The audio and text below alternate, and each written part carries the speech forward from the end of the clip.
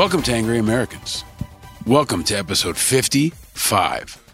I'm your host, Paul Rieckhoff. The war against the virus rages on around the world, and most fiercely here at home in the U.S. And if you're not angry, you're not paying attention.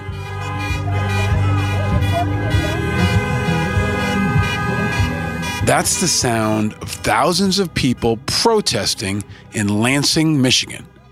They called it Operation Gridlock, and they were protesting Michigan Governor Gretchen Whitmer's statewide stay-at-home order.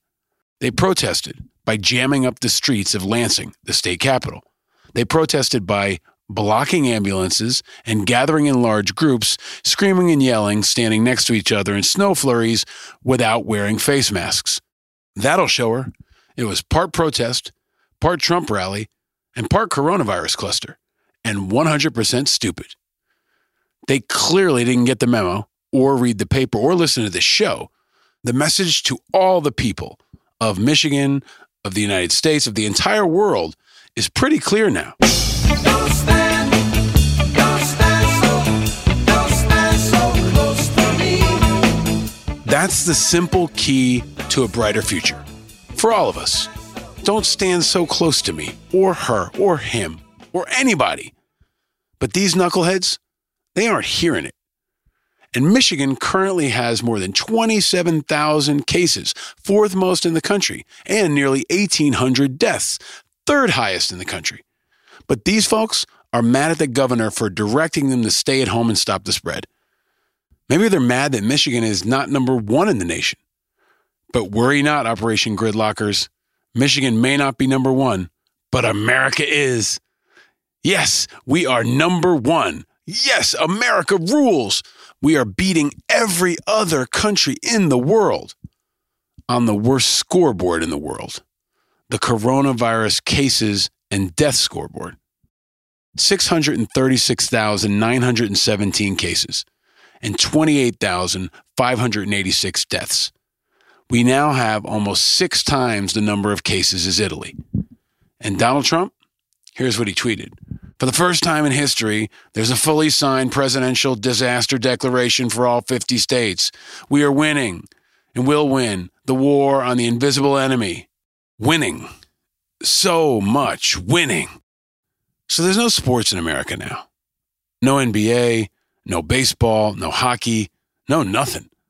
So the entire country now tunes in to see the latest coronavirus numbers. It's like our new global scoreboard.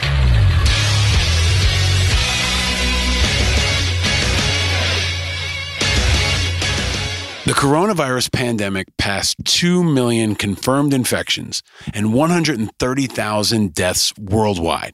The figures have roughly doubled in 13 days and continue to grow steadily.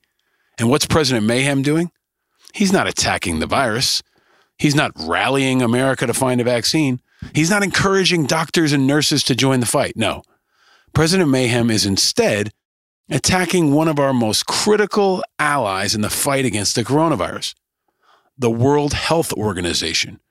Yes, really. Today I'm instructing my administration to halt funding of the World Health Organization while a review is conducted to assess the World Health Organization's role in severely mismanaging and covering up the spread of the coronavirus. Everybody knows what's going on there. Yes, everyone knows what's going on there. The WHO is fighting for global health, as they always have, and Trump's gaslighting, as he always does. And instead of taking responsibility, he's trying to pin this on someone new, not named Trump. He's trying to yank funding from one of our single most effective and valued partners in the fight against COVID-19 and the fight against much more. Here's WHO Director General, Dr. Tedros Adhanom Ghebreyesus. The United States of America has been a long-standing and generous friend to WHO, and we hope it will continue to be so. We regret the decision of the President of the United States to order a hold in funding to the World Health Organization. With support from the people and government of the United States, WHO works to improve the health of many of the world's poorest and most vulnerable people. WHO is not only fighting COVID-19, we're also working to address polio, measles, malaria, Ebola, HIV, tuberculosis, malnutrition, cancer, diabetes, mental health, and many other diseases and conditions. So Trump not only wants to ensure that COVID-19 continues to spread, in true President Mayhem fashion, he's magnifying his destruction by ensuring that malaria, AIDS, diabetes, and just about everything that kills people gets worse too. Now, Dr. Ghebreyesus is about 4,000 times smarter than Trump. He's a microbiologist and a PhD and an internationally recognized malaria researcher. He sounds like the doctor from the movies, the one who goes on TV and explains to the entire world that the aliens are coming. He's like a global Dr. Fauci from the future. COVID-19 does not discriminate between rich nations and poor, large nations and small. It does not discriminate between nationalities, ethnicities, or ideologies. Neither do we. This is a time for all of us to be united in our common struggle against a common threat, a dangerous enemy. When we're divided, the virus exploits the cracks between us. He gets it. This is a global threat. This is a world war. I wish he was our president. Unfortunately, he's not. He's also not infected with the disease that's continuing to rampage across America. The deadly, costly, infuriating, vexing disease. No, not coronavirus. That's facing the world. And the world is responding. Some countries better than others. But here, in the good old US of A, we've got a unique, especially nasty strain of something much more deadly. The stupid. The stupid is continuing to spread, with particularly deadly outbreaks in places like Florida and South Dakota. But when I said it's nasty, I wasn't kidding. Listen to it take shape here. Go ahead. Mr. President. Thank you. Today, 600,000 cases, 25,000 deaths. I know you want to blame the WHO, but I've spoken to hundreds of people across the country in the last few weeks who say they still can't get tested and that they aren't social distancing because So they... the governors, Excuse me. I know your question. You ready? The governors are supposed to do testing. It's up to the governors. Go ahead, please. Mr. President, Go ahead, please. If we could just get back to May 1. They are not, Mr. President, they are following your lead, that they are not social The distancing. governors are doing the testing. It's now not up, and it hasn't been up to the federal government. Go ahead. Mr. President, I have a quick follow on the WHO, but if May 1... I told them when they put this guy here, it's nothing but trouble. He's a showboat.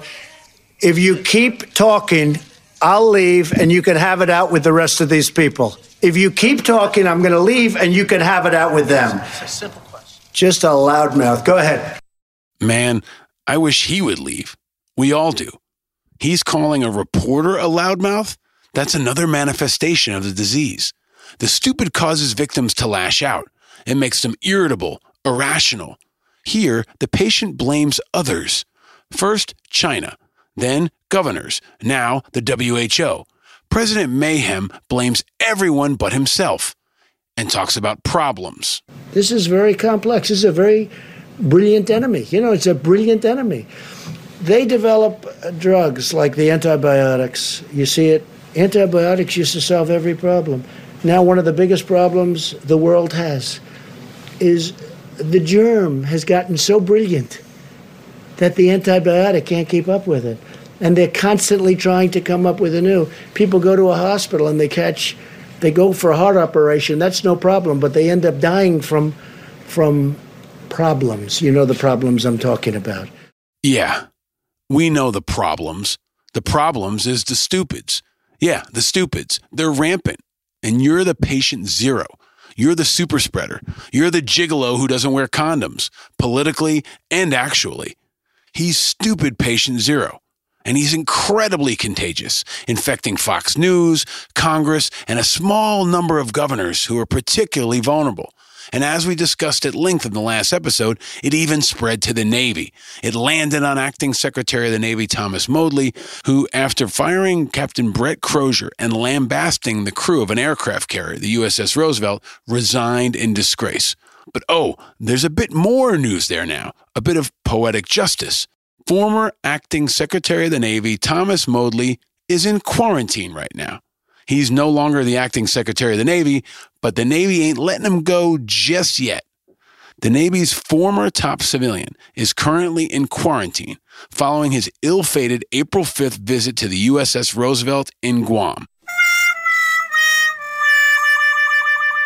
Before he got to Guam at some point, Modly got badly infected with the stupid.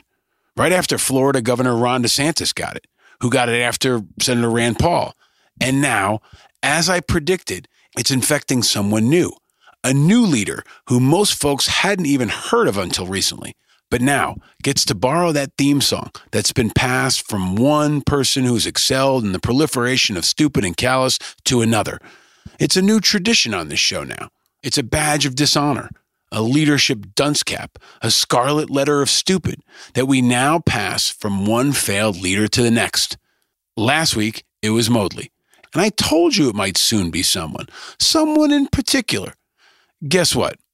I can't write this shit, but I've become like the Tony Romo of predicting assholes. Tony Romo can see and predict plays in the NFL before they happen. And I can see and predict assholes in politics before they happen. Thanks to a rapid and intense bout with the stupid, South Dakota Governor Kristi Noem is back in the news. The governor who refused to issue a stay-at-home order, the governor who instead issued a statewide day of prayer and proudly declared South Dakota is not New York City. Well, it turns out it might be. A South Dakota meatpacking plant just became the #1 hotspot in America for coronavirus. The South Dakota Department of Health officials confirmed 80 new cases of Smithfield employees, in addition to a total of 126 cases connected to those Smithfield Foods employees. That brings the total number of cases connected to the plant in South Dakota to 644. And a South Dakota nonprofit has also announced the death of one of those Smithfield workers related to COVID-19. So this single plant in South Dakota has now surpassed the USS Theodore Roosevelt in the number of confirmed cases. And now it's #1. And Governor Kristi Noem is now #1, the #1 stupidest leader in America. And your prize for victory, Governor? You're the proud new owner of the title and this song that goes with it. I drive really slow in the ultra-fast lane while people behind me are going insane.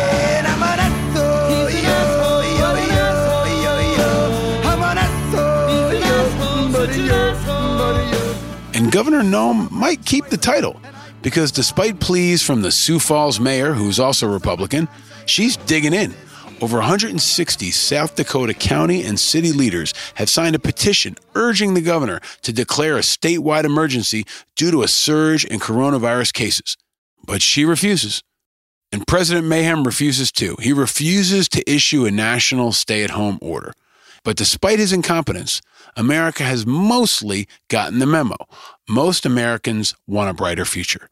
And Operation Stay at Home America is almost fully activated.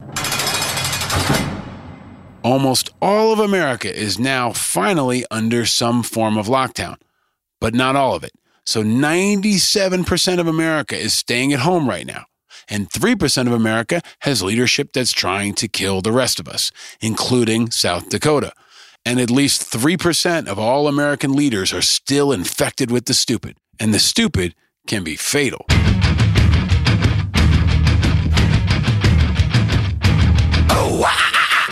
So 3% of America is riddled with the sickness of stupid.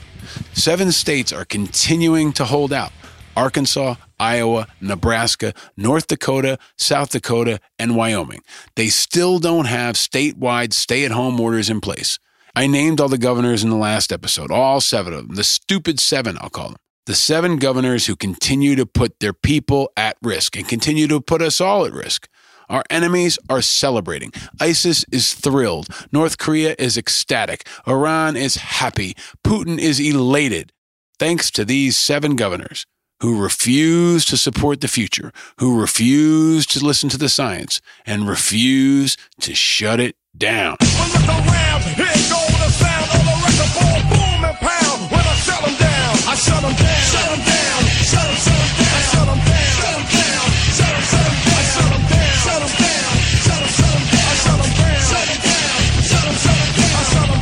Since the war against the virus began, I brought you leaders who can help you navigate this new normal. Navy SEAL and leadership chaos expert Chris Fussell, Army Colonel Miles Kaggans, Medal of Honor recipient Flo Groberg, Captain Paul Hazer, the amazing ER surgeon in Brooklyn, and superhero Jake Wood, CEO and founder of Team Rubicon. All fighters, fighting the virus, fighting for you and for me and all the grandmas and grandpas and the rest of the world in this war against the virus. And in this episode, we've got a very different kind of leader, one who has also answered the call, but one that you're much more familiar with than anyone else on this show in a while. He's an important, inspiring, and now truly iconic American leader. Warriors in the fight against COVID-19 can come in many forms. And in this pod, we have one of our biggest guests yet.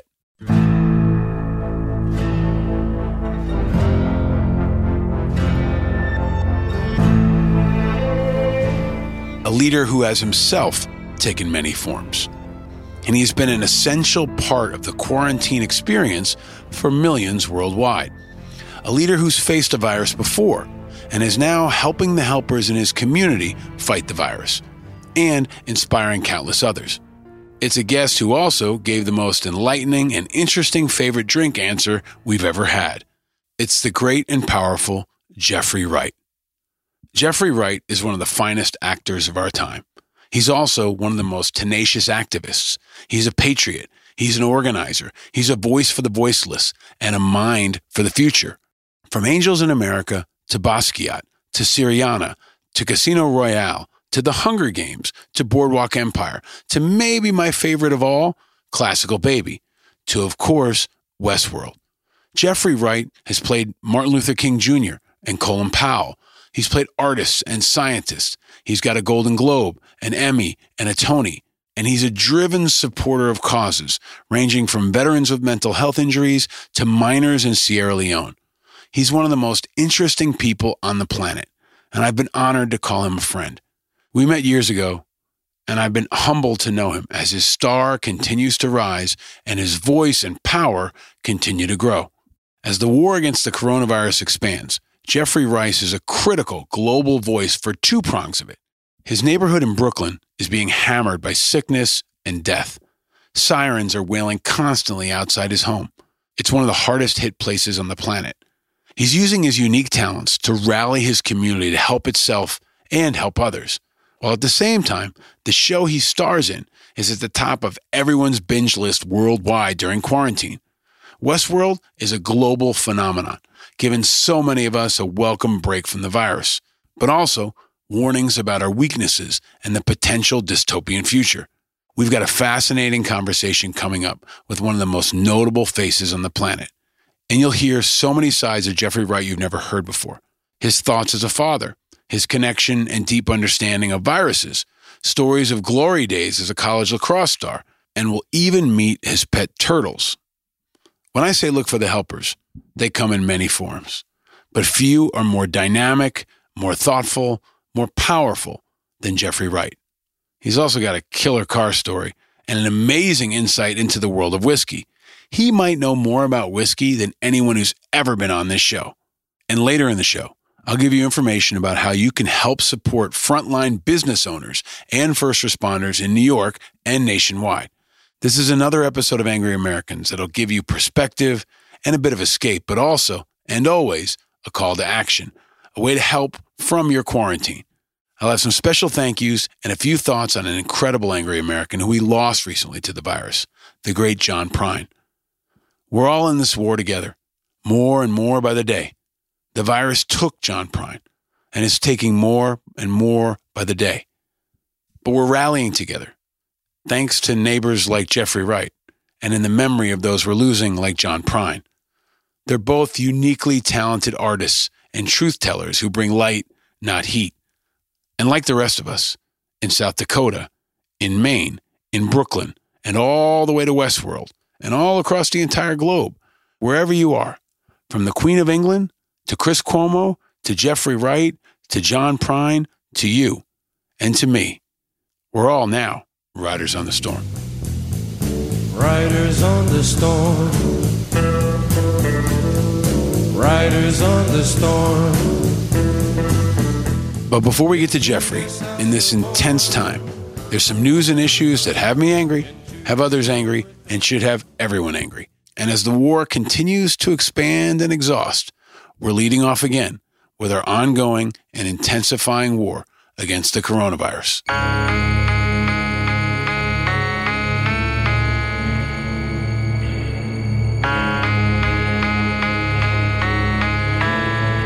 More than 137,000 people have now died worldwide from coronavirus.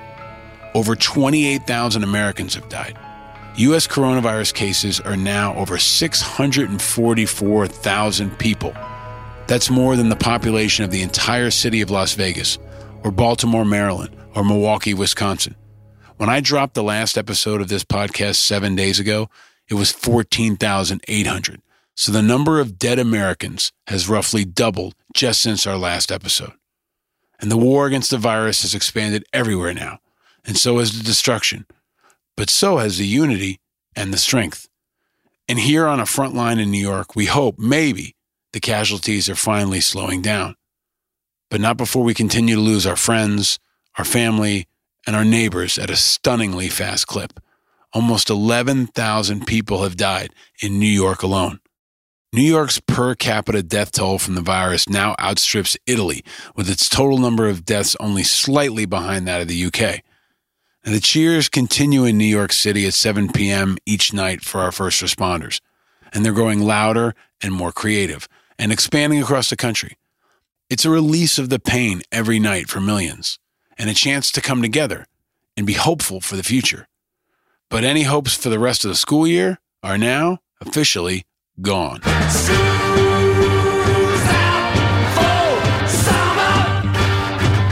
New York City public schools will remain closed for the rest of the academic year. Mayor Bill de Blasio made the announcement this week. And as New York goes on much of this, so will the rest of the country. So if you're a betting person, I wouldn't put your money on schools coming back this year, unless maybe you're in South Dakota. But it's going to be painful, especially for those of us trying to balance it all. And for our kids who miss things like socializing with other kids. I realized this week that my 4-year-old hadn't played with another kid that wasn't his baby brother or me in about 4 weeks. That's surreal and painful. And it's been painful for so many of our friends and our neighbors. And our friend Wes Moore was on Morning Joe to highlight how some of the folks getting hit the hardest are also the folks who work the hardest in the hardest jobs. Let me give you one more question in this vein. It would seem that all the debate about when and how quickly to bring the country back is centered around the economy. It seems it should be centered around these most vulnerable communities, no? Well, many of the people who are still involved in the economy right now, frankly, a lot of our frontline workers, a lot of our low-wage workers, these are people who don't have the luxury to work from home anyway. Right. These are people who are going out, like Mike said, the ones who are doing the food delivery, the ones who it's not a life or death question for them. In many ways, it's a death or death question. I can either not work and make an economy, or I can go out and expose myself to a deadly virus. And so we have communities that are no-win situations at this point. And how we talk about the reentry of our economy, how we talk about what it means to rebuild our economy, we have to understand that to rebuild our economy, it means we have to put a core focus on creating a stable and a supportive environment for all those people who are truly helping to make our economy go in the first place and have always done so historically. Wes Moore is the CEO of Robinhood, an author and incredible activist. If you don't know him or you haven't heard his story, go back and check out Wes in episode 10. It's more timely than ever. So it's been painful for many people in so many places. So school's gone, and it looks like sports will be gone for the summer too, maybe longer. No live sports in Los Angeles until 2021 is the possibility. It looks like Los Angeles may hold off on allowing any big gatherings until 2021 because of the coronavirus threat. There was an internal LA Fire Department email that was obtained by the LA Times.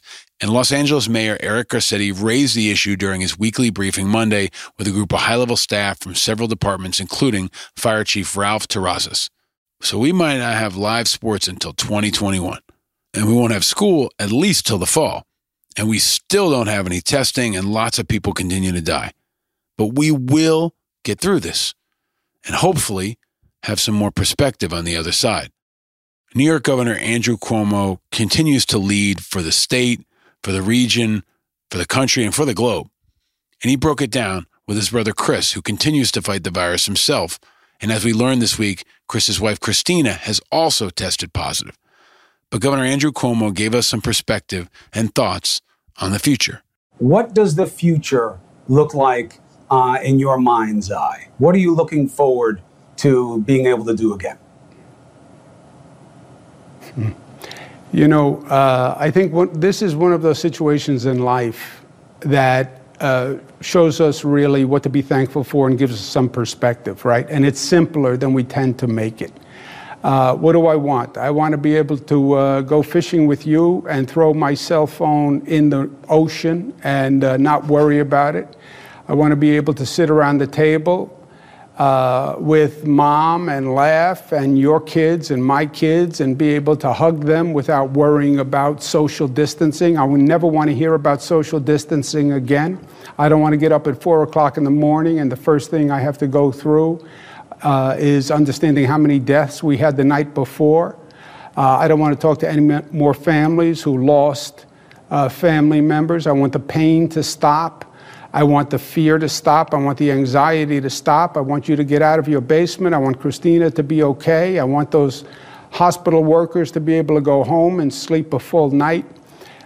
Just let's get back to normal. Let's get back to family. Let's get back to all those simple things that we took for granted and we were wrong and now we miss. And when we get them back, maybe we'll cherish them more than we ever have. That is beautiful. I share your dream. You get a big amen. You know, I was reading the other day, you quoted FDR beautifully a short while back, and I was reading some of his stuff last night about the 4 freedoms that came up, running into World War II. And I'll tell you, freedom from fear and freedom from want, boy, do those ring true in a way that they never did before now. Governor Cuomo, my big brother Andrew, thank you. I love you, and I appreciate you. That's a hope, that we will cherish them more than we ever have. That's a future we can look forward to. But we're not there yet. We got a long way to go.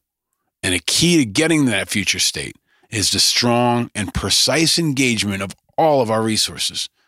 And that means in particular the 2 pillars of the Department of Defense and the Department of Veterans Affairs. They can be our cavalry, or they can be our house of cards. They can come in and save the day, or they can crumble beneath us when we need them the most, because our war is continuing to expand.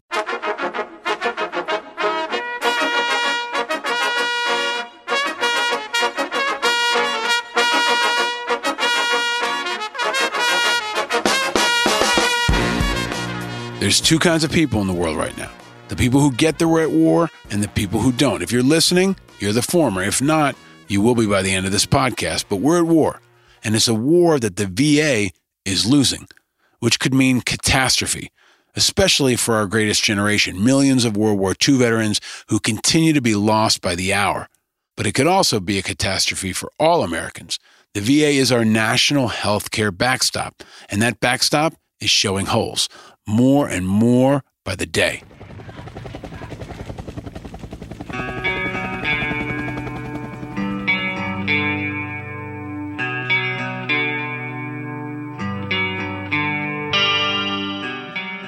So the VA and DoD can be the cavalry, or they can be a disaster. And I've been sounding the alarm for the last month or more of episodes, and on CNN, and this week on MSNBC with Rachel Maddow. And I post updates daily on Twitter. But the coronavirus is now in VA facilities nationwide. It's gotten into the bloodstream of the entire national healthcare system, the largest healthcare system in America, and especially into our nursing homes. I think I might have inhaled you. I can feel It's gotten into our bloodstream, and it's getting worse. There's coronavirus nationwide and problems for VA nationwide, and they are starting to rupture. Here's the top line. Deaths at the Department of Veterans Affairs have now increased 5 times since April 1st. Just since April 1st, they're up 5x. 272 veterans are now reported dead of coronavirus. Most were in their 80s and 90s, but now we're seeing them in their 50s and 60s and even younger. Now get this.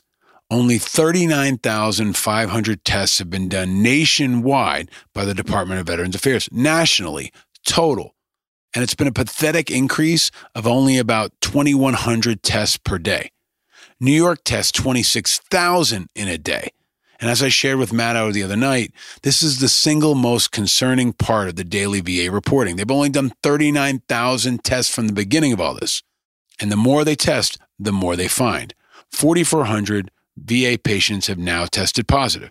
Detroit, Denver, Indianapolis, West Haven, Connecticut, Northport, New York, Montrose, New York, Washington, D.C., they've all hit 100 cases. Brooklyn is now at almost 300. The Bronx is over 300. And New Orleans has 430, the highest numbers in the country. And meanwhile, state veterans nursing homes continue to get pounded. More than 16 states are now reporting outbreaks, and there are likely many more happening or coming. As I feared and predicted, there could be more Holyoaks. Holyoke, you may remember, is where the soldiers' home was. And now the total dead there is 44. It just keeps going up. So 44 veterans have died in one veterans home in Holyoke, Massachusetts.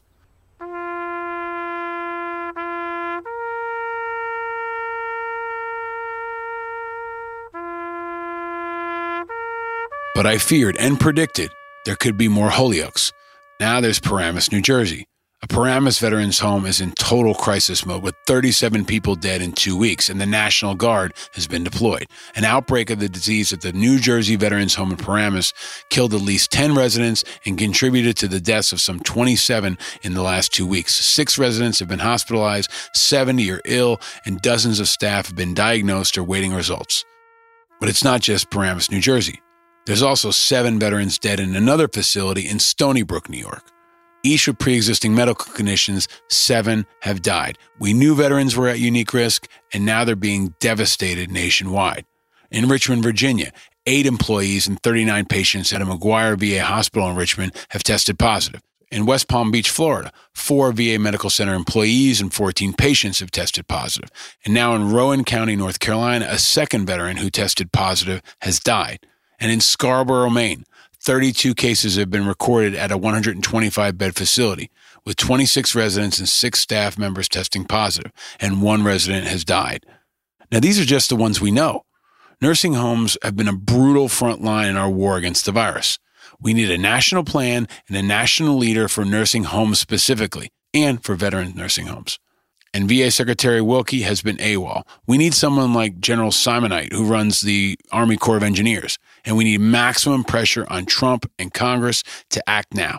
And for anyone who ignorantly argues that Secretary Wilkie can do nothing for Holyoke and other state-run veterans homes where thousands of veterans could die because the VA is a federal organization, that's bullshit. And props to Senator John Tester from Montana for pushing VA on it.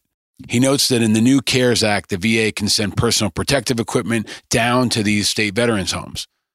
In addition to allowing VA to share life-saving PPE to protect veterans and employees of state-run homes, the bill also directs VA to provide PPE to home health workers who are directly employed by VA and contracted by VA employees. These are the people who go into the homes of elderly and disabled people to provide vital care.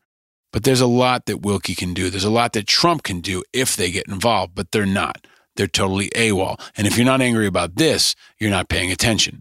Leo DePalma survived World War II and guarded infamous Nazis, but COVID-19 brought him down. Leo DePalma died at 93 because of the virus.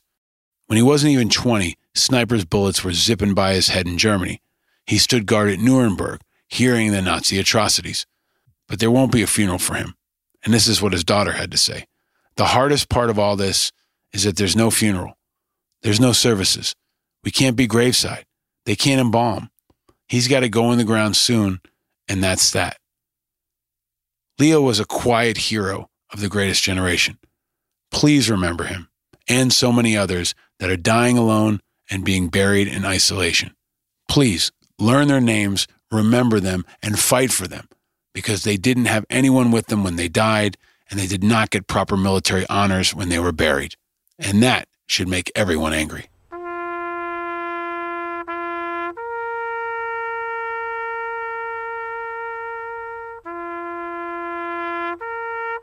But it's not just VA patients. VA employees have also died. 13 of them have died that we know of. And 1,500 VA employees have reportedly tested positive, but we can't really trust the VA numbers at all. Leo Shane over at the Military Times did some excellent reporting and got internal memos that call into question the VA's numbers. You can't trust their numbers. That's the bottom line. And VA continues to say there's plenty of PPE for VA staff, even though VA staff nationwide and VA's own internal memos say otherwise. There was a blockbuster story in the Wall Street Journal this weekend from Ben Kessling, who's also a Marine, that revealed that VA hospitals will give masks only to some employees, and they're struggling to get more N95 respirators, and the fear is palpable. So VA says everything's great. Employees and the facts in their own memos say otherwise. And this is as more and more is needed from the VA.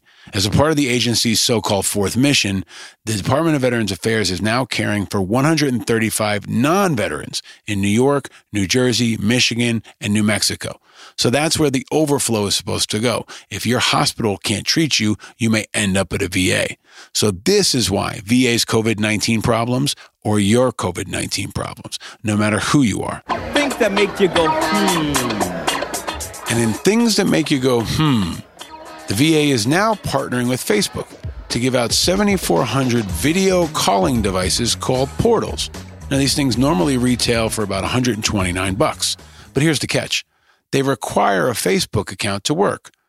We're going to have to call Yael Eisenstadt, our guest from episode 43, to find out more. You may remember she was a CIA operator who went on to work at Facebook before leaving because of her concerns about their integrity. Go back to episode 43 if you want to find out why Facebook getting all your information might be a problem. It'll probably boil your blood, and this will also boil your blood.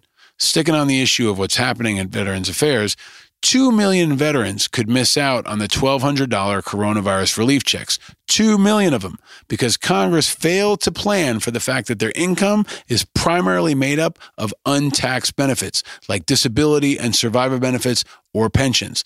So if you're getting your relief check via your tax returns, what do you do for those people who don't file tax returns because their survivor benefits are not taxed? So 2 million veterans could miss out. And per usual, despite all this, VA Secretary Robert Wilkie is MIA.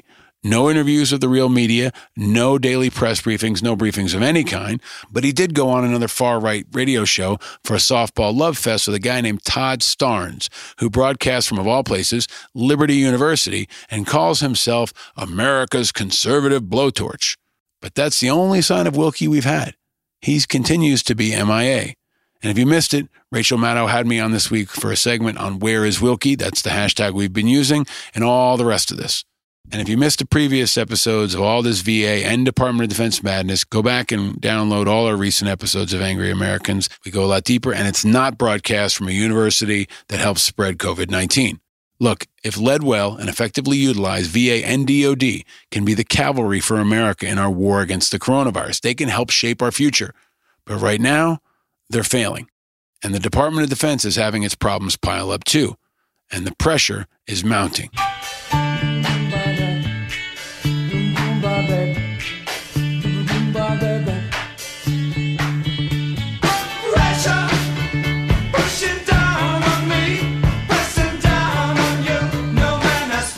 I told you, former Navy Acting Secretary Thomas Modly is in quarantine. He's no longer Acting Secretary of the Navy, but the Navy's still got their claws in him. Meanwhile, 85% of the USS Theodore Roosevelt's crew has now been evacuated because of the COVID-19 outbreak. 4 more sailors have been admitted to the hospital in Guam, and 1 has died. This is what Captain Crozier warned us about. Nearly 600 sailors on board have now tested positive. If you want to do something to support that sailor lost, Send donations or social media love to TAPS, the Tragedy Assistance Program for Survivors. I've told you about them before, but they'll be there for the family of this sailor and any others to come. Because the Department of Defense is now reporting increases in the number of COVID-19 deaths and cases. And in one day this week, the number of deaths went up to 13. That went from 8 to 13 in one day, the single highest one-day increase since the department started tracking the data back in March. So they went from 8 to 13 in one day. And if you're in the press corps at the White House, maybe you could ask President Mayhem about this instead of Tiger King. And the Army says that now about 25,000 retired soldiers have responded to the call for medical personnel. They're looking for volunteers from numerous backgrounds, but retired and recently separated medical professionals are preferred. The Army won't mobilize veterans currently in medical jobs, but 25,000 have stepped up to serve in the fight. But meanwhile, as our entire military struggles to deal with COVID-19 and our civilian population continues to get hammered, in the past 24 hours, there have been a number of incidents that you probably haven't heard about. Just in the last 24 hours, Russia test-fired an anti-satellite missile. And then a Russian jet buzzed a U.S. spy plane in the Mediterranean. Then Iranian gunboats harassed some U.S. warships in the Persian Gulf. North Korea fired some cruise missiles into the sea. And China may have conducted a nuclear test. All of this happened just in the last 24 hours. Hashtag our enemies are celebrating. But don't worry, everybody. Department of Defense leadership is clearly on the same page. Check out this clip from Secretary of Defense Esper and Chairman of the Joint Chiefs, General Milley. What don't you guys understand? If you need to, suspend haircuts, right, for whatever period of time. So that's the type of guidance we need to make. Otherwise... Don't take that as guidance yet. Don't take that as guidance yet. A lot of ways to do haircuts. The chairman does his own hair. So China's setting off nukes. North Korea's firing missiles, the Russians are buzzing our planes, and these two can't even agree on haircuts. One of the most underreported COVID-19 stories is how underprepared and discombobulated Secretary of Defense Esper and the entire Pentagon leadership has been from the beginning. From the USS Roosevelt to the USNS Comfort to the haircuts. We've covered it at length here on this podcast, but watch this space. And we covered it in the past, but we continue to lose 9/11 first responders, firefighters and cops, especially in New York, but in other places too. And at the VA and DOD, the future is uncertain. But the future is looking more and more clear in another key area, the race for president. And there's one big headline. The future is here. The tribes are uniting. I was skeptical about their ability and willingness to do it, but I didn't expect a pandemic. And it served as kind of a forcing function. It's finally forced the Democrats to stop eating their own and get together. And if Joe Biden is their Jon Snow, the dragons are finally coming together to support Jon Snow.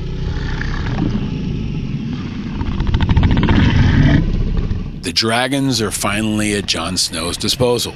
And this week, Bernie Sanders finally endorsed Joe Biden. Today, I am asking all Americans, I'm asking every Democrat, I'm asking every independent, I'm asking a lot of Republicans to come together in this campaign to support your candidacy, which I endorse, to make certain that we defeat somebody who I believe, and I'm speaking just for myself now, is the most dangerous president in the modern history of this country. And Sanders finally said something I really agree with. Trump is the most dangerous president in modern history, maybe in our entire history. I love how Biden sounded surprised in that clip. Maybe he actually was. On some level, I was. But the dragons continue to come online for Biden. And the biggest dragon of them all, the most powerful piece on the chessboard, Barack Obama, finally endorsed Joe Biden. If there's one thing we've learned as a country from moments of great crisis, it's that the spirit of looking out for one another can't be restricted to our homes or our workplaces or our neighborhoods or our houses of worship. It also has to be reflected in our national government. The kind of leadership that's guided by knowledge and experience, honesty and humility, empathy and grace. That kind of leadership doesn't just belong in our state capitals and mayor's offices. It belongs in the White House. And that's why I'm so proud to endorse Joe Biden for President of the United States. It's nice to hear him again, isn't it? It's like Back to the Future, But it's great to hear Obama's voice again. It's great to hear his calm. And I think no matter what political party you come from, or no party at all, if you're an independent like me, you like hearing Obama's voice and hearing his perspective in times like this. He can give people strength and calm and support during the time of this pandemic. But he's another dragon that's coming online. And there was one more that came out to endorse Biden this week, Elizabeth Warren. Joe Biden has spent nearly his entire life in public service. He knows that a government run with integrity, competence, and heart will save lives and save livelihoods. And we can't afford to let Donald Trump continue to endanger the lives and livelihoods of every American. And that's why I'm proud to endorse Joe Biden as President of the United States. So everyone endorses Biden. I told you all about this back in the summer. When a lot of folks said Biden wasn't going to make it through, I felt certain that it was time for the Democrats to just buckle down and rally around him. As long as he didn't have a health issue or die, Joe Biden was the presumptive nominee. He lasted through it all, and now he's the guy. And Trump is freaking out. He's not Marianne Williamson, but he can see the future. And right now, it ain't looking so good for his second term. But we're not there yet, people. Still lots of time to go. So keep your quarantine popcorn ready.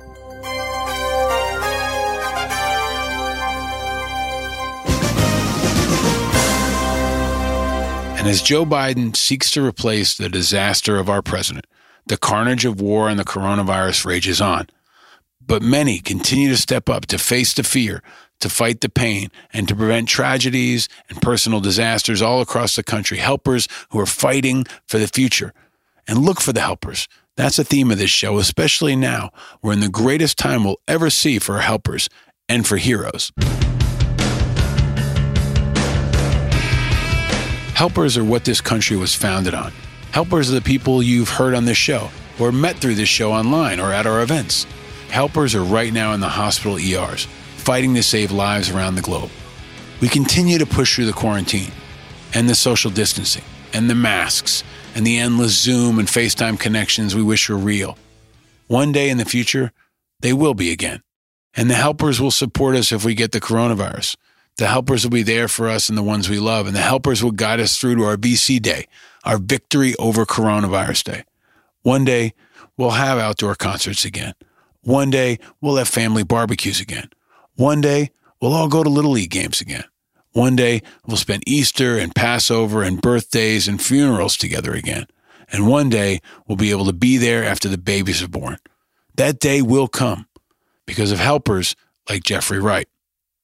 Jeffrey Wright is wise, talented, crazy smart, incredibly cool, and even better in real life than you hope he'd be. He's humble, so humble. And at the same time, he takes no shit. He fights, he pushes, he drives forward, he cares.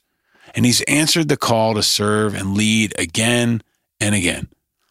When Jeffrey was in college at Amherst, he played lacrosse, and he played a position called attack.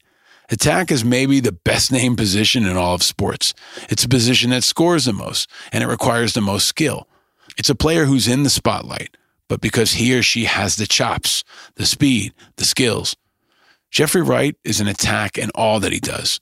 Whether it's a part in a Batman movie, a nonprofit he supports, or a friend he knows, he's all in. He's attacking our country's challenges and its problems, and he's shaping what our country was, what it is, and what it will be in the future. And in this episode, we're bringing the four eyes to press the attack against the virus, the attack against the stupid, the attack against Trump, for New York, for America, and for the world, and toward the future. The future can be bright, even when it's distant, and even when it feels dark. No more will my green seagull turn a deeper blue. I could not foresee this thing happening to you. It's a maze of integrity. It's a door of information. It's a new world of inspiration and a future of impact. We're deep in the fight right now, but there's a brighter, smarter, kinder, better future out there. And after we defeat the virus, we'll build it together with support and inspiration from Jeffrey Wright and other leaders that are willing to answer the call and press the attack. And right now, For Jeffrey, for New York, for America, and for the work, Brooklyn is the battleground. It's a place where the hospitals are busting at the seams. And it's also a place where people hang out the windows every night at 7 p.m. to cheer each other. Brooklyn, New York is where Jeffrey was when I spoke to him. Brooklyn is a place that defines America's past and will also shape America's future. Welcome to Brooklyn. Welcome to the past. Welcome to the future. And welcome to Angry Americans, episode 55.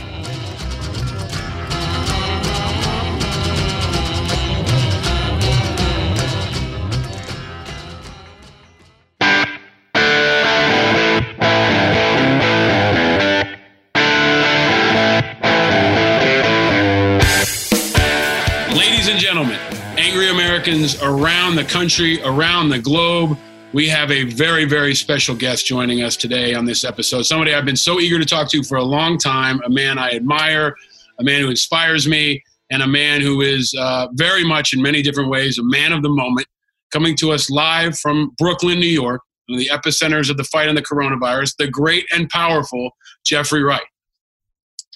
Well, thanks, Paul, for having me. You're easy to impress.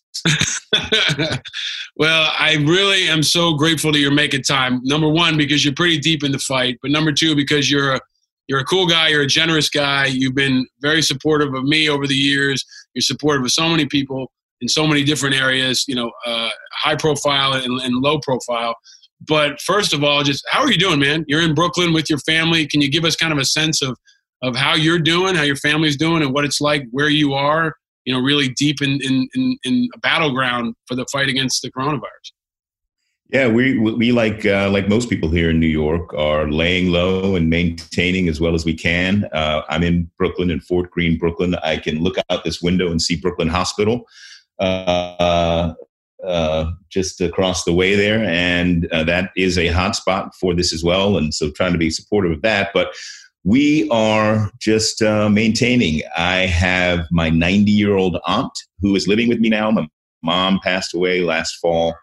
I was raised by two forceful women, and they lived together until the time of my mom's passing down in D.C.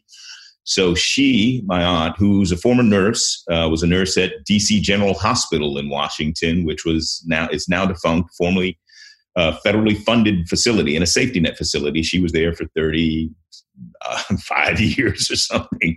And so anyway, she's living with us now. So most critical for us is making sure she's okay, giving her a wide circle, sitting on the opposite end of the table from her for meals and just keeping her safe. So we're doing well as can be expected. I am fortunate in that I, reasonably sure I can make it through this thing, without too much of a financial undoing. I have a job waiting for me. I was in the middle of filming Batman in London when I headed back this way. So, I feel relatively secure in that. Again, I'm fortunate, but trying to stay safe, keeping our health at the foremost of our thinking. So I want to dig into a number of elements of this, Jeffrey, but just so we can kind of explain to folks how we got to know each other. I don't know if you know this, but I think you started to break out when I was at Amherst in the late 90s. I think it was like 93, 94. I got to Amherst in 94 and then graduated in 98. And I felt like your rise coming out. And I don't know when Basquiat came out, but you were like in the newsletter. Basquiat came out around that time. Yeah. So you were in the newsletters. You were like a guy from our college that we were all rooting for. Who was doing weird stuff that nobody else was really doing. Yeah. But you were a guy that, I think it's such a small school. There's like 1,600 students there. And the alumni, I think, is pretty well connected. But that's how I first knew of you. Was just watching your rise. And, you had the Angels in America and Basquiat. And I was always rooting for anybody who was from Amherst. And then fast forward years later, we connected, I think initially through my work at IAVA. And you've been so amazing for so many different causes. I don't know if folks know you've done, supported projects for veterans. You've been incredibly involved politically on Twitter. But Getting to know you has been a real privilege, and I just want folks to know that you're a very generous guy, and you also, I admire how much you're not afraid to throw a punch. You're mixing it up. So I want to maybe start by asking you, how is it being in, the entertainment space and the way you are? And, maybe 10 years ago, actors, artists would have been reluctant to get in the mix. You're out there, man. You're throwing punches every day. You're calling people out. You're I think really forcefully and effectively criticizing the president. What's that like for you, and how do you view your role in the landscape? Before the Corona stuff happened, you were, I think, an important voice for America. But how do you view your role now and the ability to make an impact for you as an individual?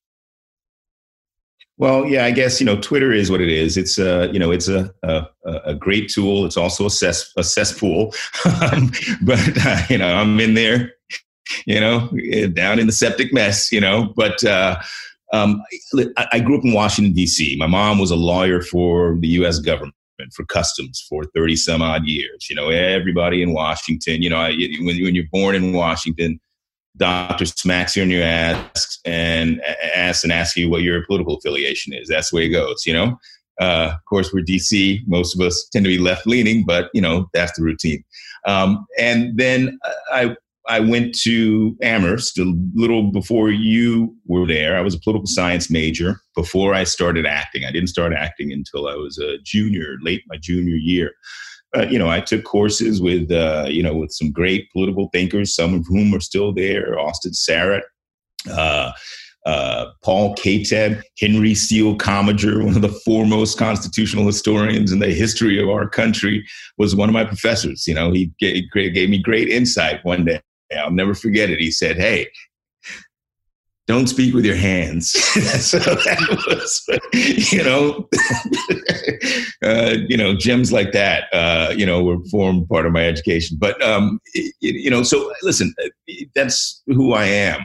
I've always been just, by nature of my birth and my upbringing, interested and involved in understanding what the political sphere is that's happening around me.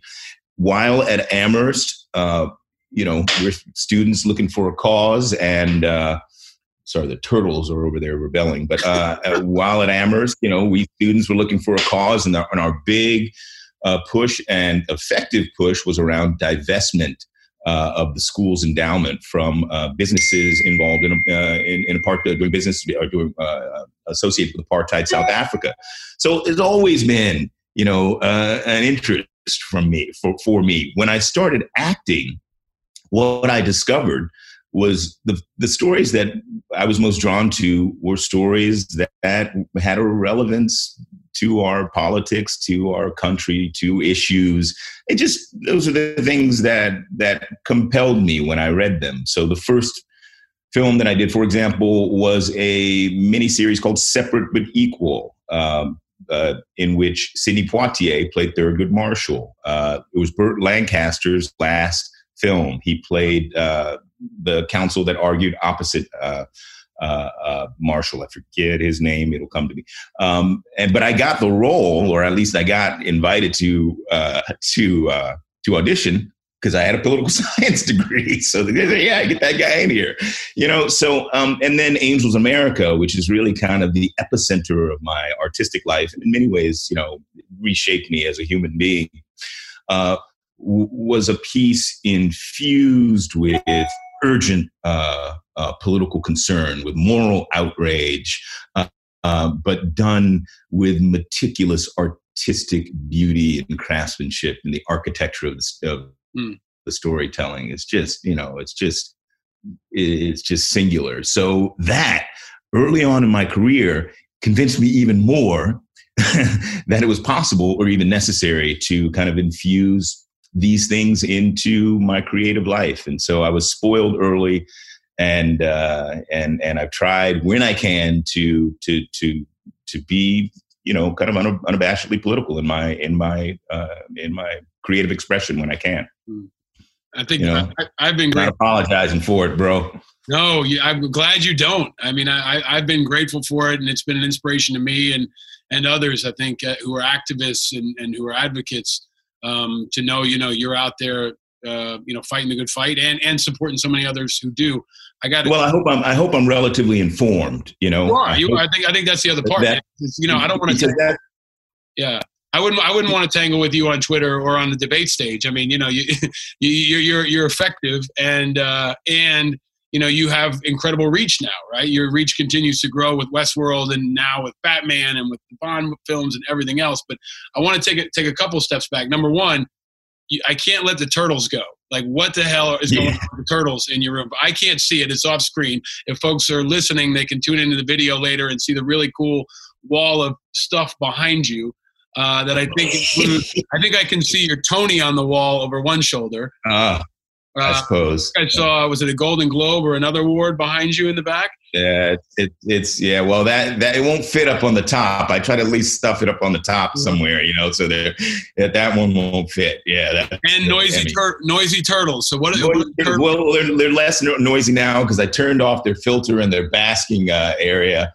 Maybe I'll show them to you later. And now they're like, one of the dude is chewing on the water spout and all kinds of stuff going on. But those are my guys, man. And there's a male and a female, two red-eared sliders that came home with my kids and their mom, my ex-wife Carmen at the time, from Canal Street, like in a brown paper bag or something. They had these two like quarter-sized turtles that are now plate-sized, and as a part of the separation, the turtles came with me. So, because I tend to look after them.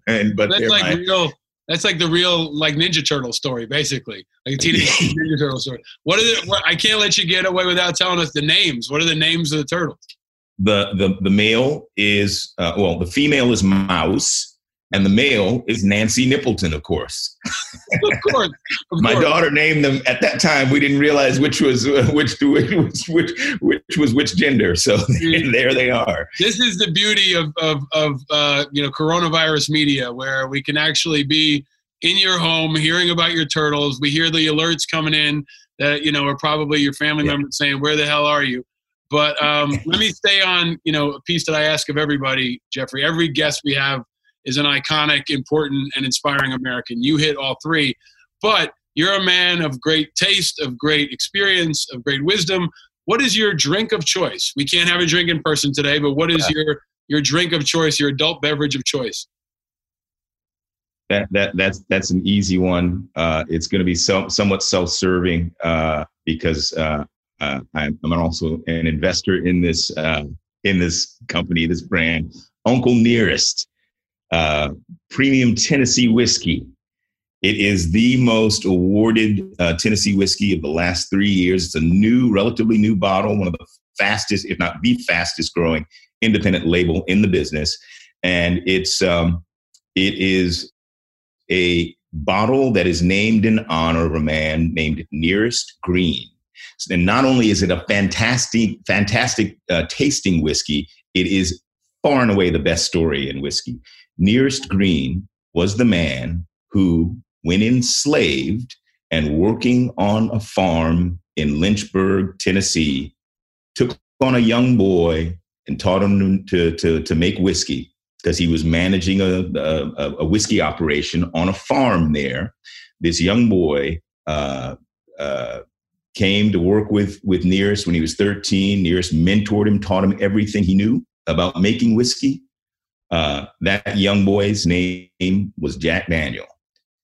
And Nearest Green was the man who mastered the process that differentiates Tennessee whiskey from bourbon. It's a charcoal mellowing process, which is known as the Lincoln County process, Lincoln County, Tennessee.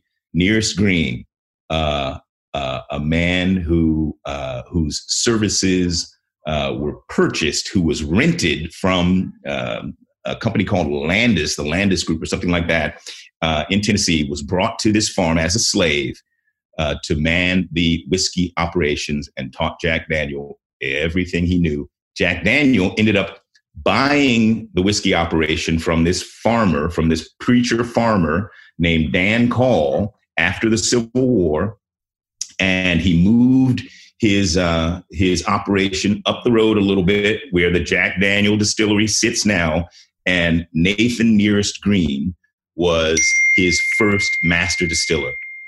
And so this bottle, long story how it came to pass. There was an article in the New York Times, I think in 2016, Brown-Forman, the company that owns Jack Daniel, was starting to tell the real history, as opposed to the story that, Jack Daniel learned to make whiskey from this preacher, Dan Call, this white preacher farmer, and the rest is history. No, that wasn't the story at all.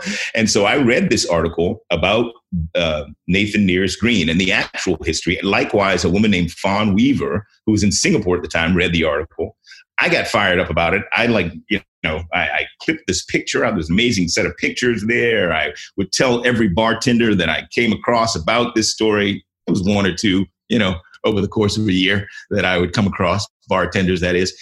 Anyway, I just fell in love with this story, and she did as well. But she got so fired up and so angry that a few weeks later, she headed to Lynchburg, Tennessee to start to research. She researched so deeply that she knew more about the history of Jack Daniel than the company itself. She interviewed the son of the biographer of Jack Daniel. And at the end of the interview, she said, by the way, who owns the rights to this book? She said, I think, Jack Daniel's company owns it, So she went and discovered they, in fact, did not. So she purchased the rights to Jack Daniel's biography. So if you go to the gift shop, Jack Daniel's Distillery, and you buy his biography, you're buying it now from our company. She set up this company after doing all of this research, created this bottle. The recipe came from a descendant of Jack Daniel's by marriage. Our first master or whiskey operations master is a woman named Sherry Moore, who's descendant of Jack Daniel's by marriage. There are members of both families, the Green family and the Jack Daniel's family, that have come together to put this company together. There's some proceeds from the sales that go to a scholarship fund for descendant of of Nearest Green, because some of these folks were still working as common laborers at the Jack Daniel's Distillery, even though it was their ancestor who mastered the product that has become this iconic brand, multi-billion-dollar global brand. And so I reached out to Fawn. I owe my relationship, my investment into her. I reached out to her. I said, I love this story. When I found out that this bottle had come into being, I said, I'd love to help you tell this story. And if you need a couple of bucks more, I'll do that too, because I think you really got something going here. And so Uncle Nearest, get a little taste of that, and a little taste of that history too. Right now, we can all use a little Uncle Nearest. Oh man, it's. I don't think spirit sales are suffering right now. So long as you can get them online. They're up, I think, hundreds of percentage points. But I think that is, Jeffrey, that is the most fascinating and enlightening answer we've ever had to that question in the history of this show. And I knew the spirits hit me, man. Oh. You can go to Uncle Nearest. You can go to unclenearest.com to order it, and you can also see a couple of short films that we did. One that we shot on the original farm where old Number 7 still was situated. It's and there's a visitor center too. We were in the process of building out the entire operation, because we were farming out the distillation and bottling, and now that's all going to be in-house. But if you go, it's such a beautiful piece of the part of the country, and the farm, which Fawn bought as well, where this original still was situated, is gorgeous, and you can see the stream whose water was used to make the whiskey. There are still old rusted pipes from the original still running out. And just across from that stream are the rock stone foundations of some of the old structures that were there. Slave houses, many of them.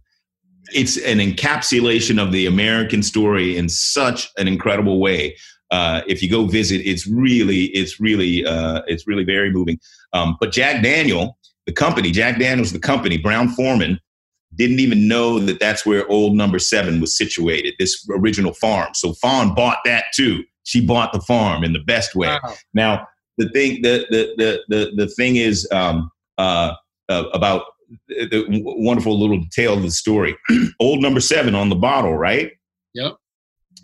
Old Number 7 refers to, she thinks, according to her research, the number of the still where the whiskey was made.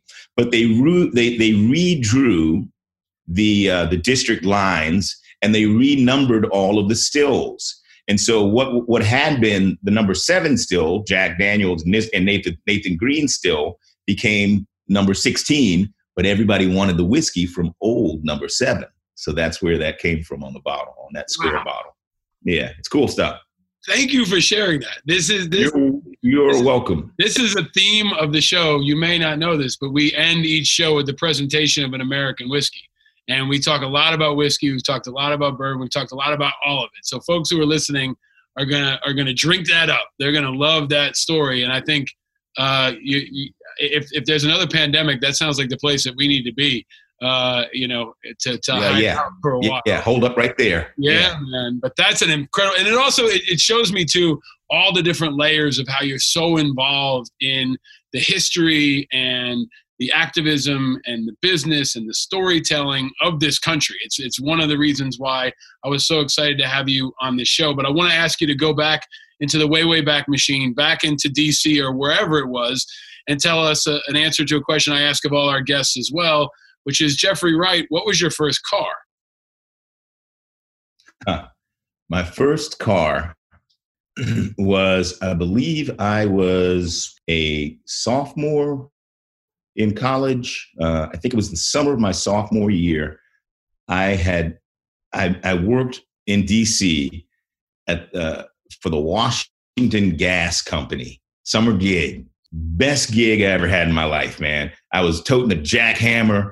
I was shoveling holes all damn day, where these other guys would go down and they would fix these big gas mains. I was a member of the International Union of Gas Workers. I was making more money than I ever made in my life.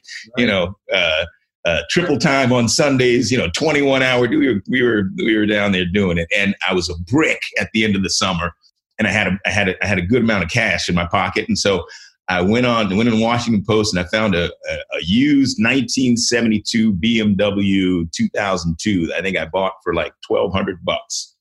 And I had an uncle, the mom's sister, down in Tidewater, Virginia, who was a body and fender man, and he was masterful. That guy, they called him the Resurrector. He would just, he could just bring a car back from the dead, man. And so I drove down there, and he beautiful little ride. And I had been, I'd adored these cars. I'd seen them all, so he tightened it up. I think that was like 1980, was that 84, 85? So it was a 12-year-old, car at that time, but he just put a job on that thing, man. So I drove back up to Amherst, and about 2 months after I got to Amherst that fall, damn near totaled.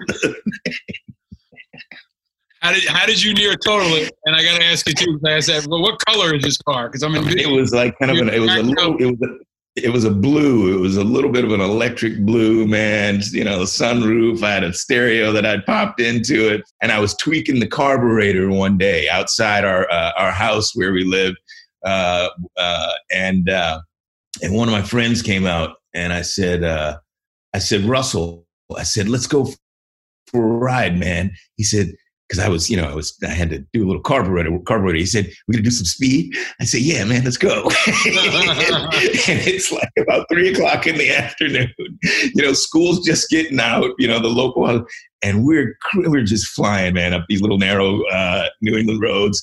And I came to this turn I did not quite judge as I might have. And I fishtailed to the left. I'll never forget it. Caught it, brought it back, swung it back, and the back right quarter panel came just slamming into a pickup truck that was coming in the opposite direction.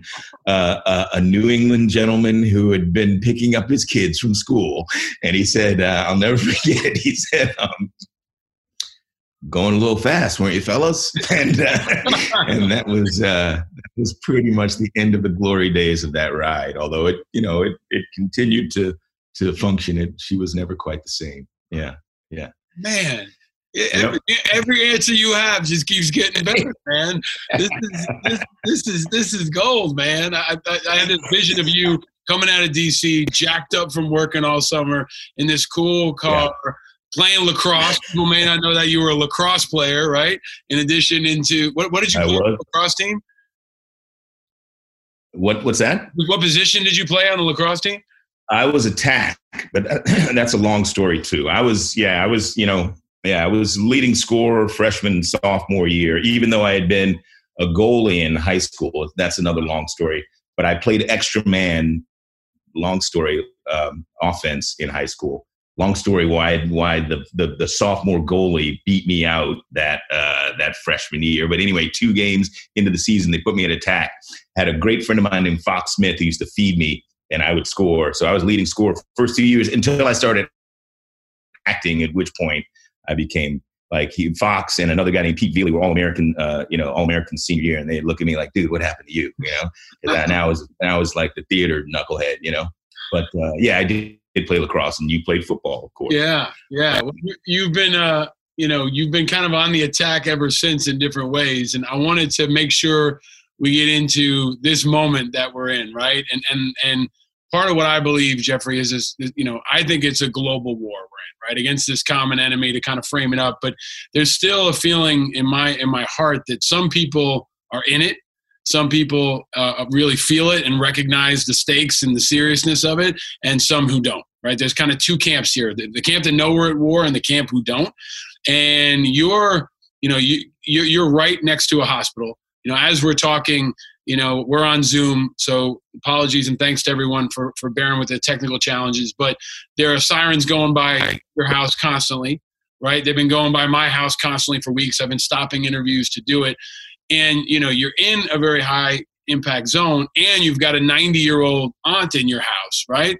So can you break down, given your understanding of history and, your activism and just your wealth of perspective, what do you make of this moment and the stakes that we're in, and just break it down in whatever way you're comfortable, the political dynamics that are in play here? Well, so you don't want to hear any more about my former lacrosse glory days, right? I do. I mean, I could talk about that. Bro. That's all I got, bro. I can't do that stuff anymore. Anyway. I can talk about that all day long, man, but we'll go on. This will turn into the Rogan podcast. We'll be here for 3 hours. Oh, boy. We don't want to do that. Let's stay right here, baby. I think one of the things that we are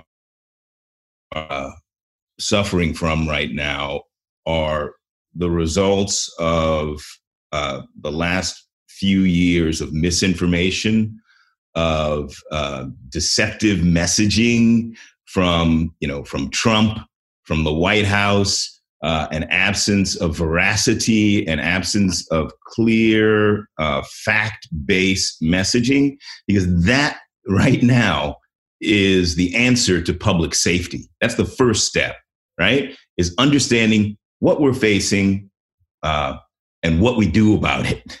We're not getting that from the executive level of the federal government, and that approach is criminal to me.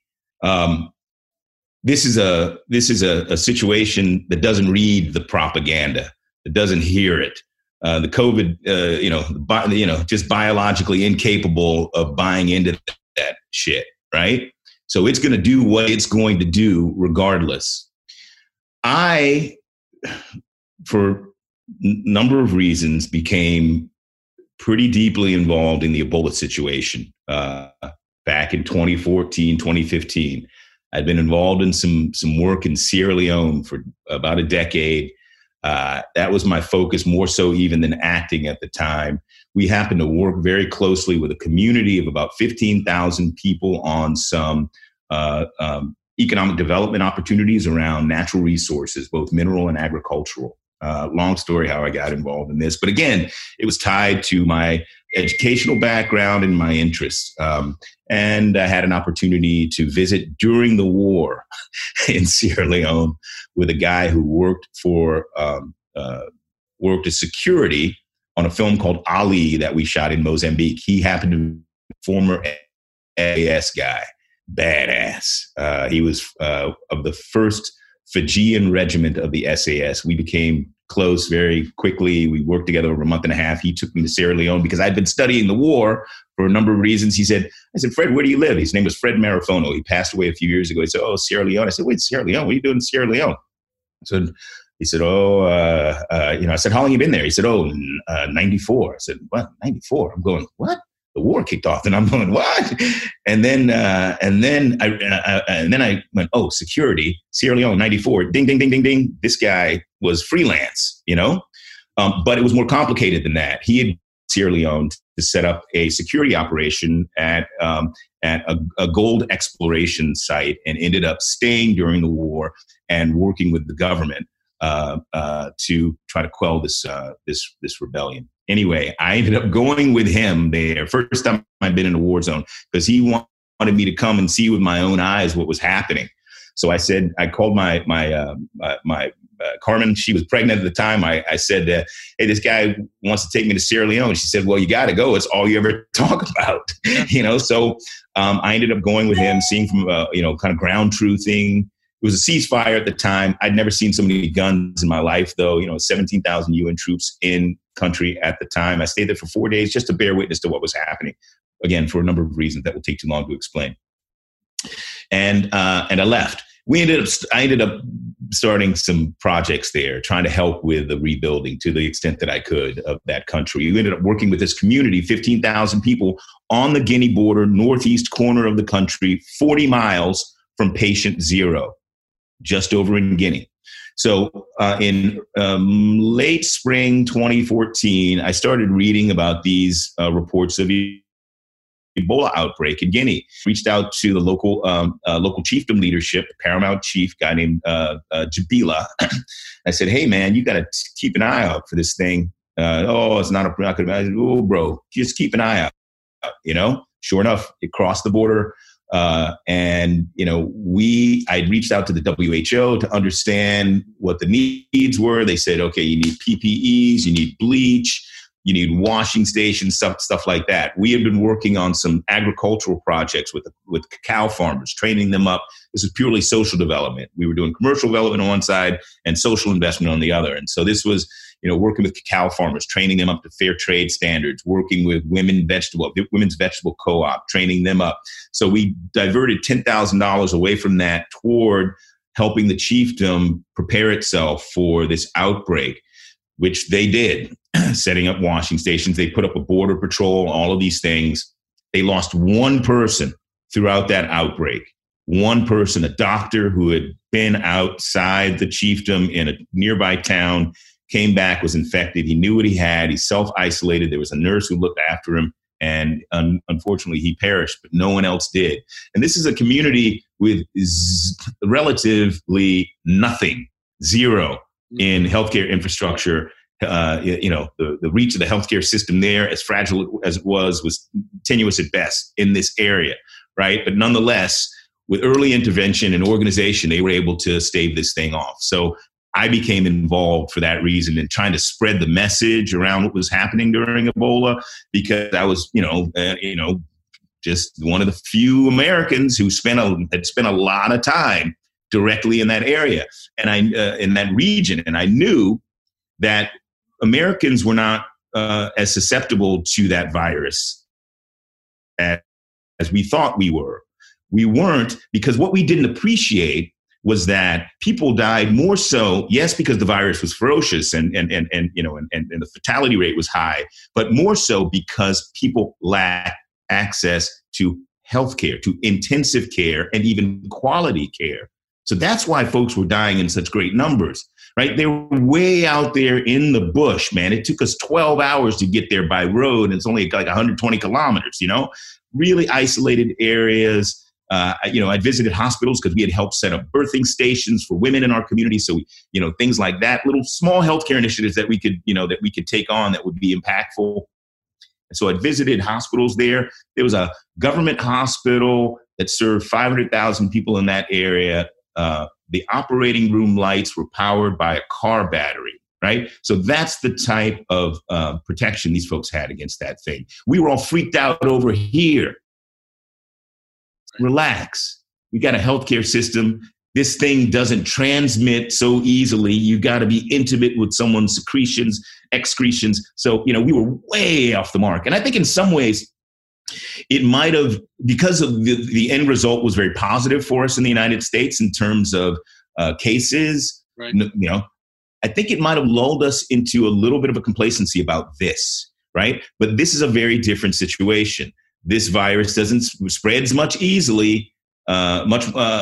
easily. It's not nearly as virulent, as we're coming to understand it. And again, I'm not an expert. I'm just interpreting what I get, But this was a very different situation, right? So as well, when you started to look at what was happening in Wuhan back in January, you heard, a couple of news stories. But because of my experience with the Ebola thing, I had a chance to meet Tony Fauci at one point, Larry Brilliant at one point, who was at WHO and part of the team responsible for eradication of smallpox. I knew where to go for information. And at one point, I had been asked to narrate a documentary back in 2016, 2017 called Unseen Enemy that aired on CNN, in which they talk at length about the possibility of a coming pandemic. And they explain what possible scenarios could be. Whether it was a wet market, in Asia where a zoonotic virus was born, or whether, it skips from animal to human, or, any number of possibilities, industrial animal husbandry here in our country that is potentially dangerous. Of course, now there are reports that perhaps it leaked from, labs studying it, but nonetheless, we don't know. But what we do know that is documented is that scientists have been talking about this for years as a possibility, right? So when I heard, Wuhan, okay, kind of kept my eye on it. And then one day, I think it may have been after the first case, or no, it was prior to the first case in the States. Remember one day I said, let me just Google Wuhan, where is this town? And then I realized, no, it's not a town at all. It's a city of 11 million people and a transportation hub inclusive of international flights to the United States. And this is a virus that, as far as we knew there, passed more or less like a common cold. Red flags on fucking fire, bro. This was mid-January.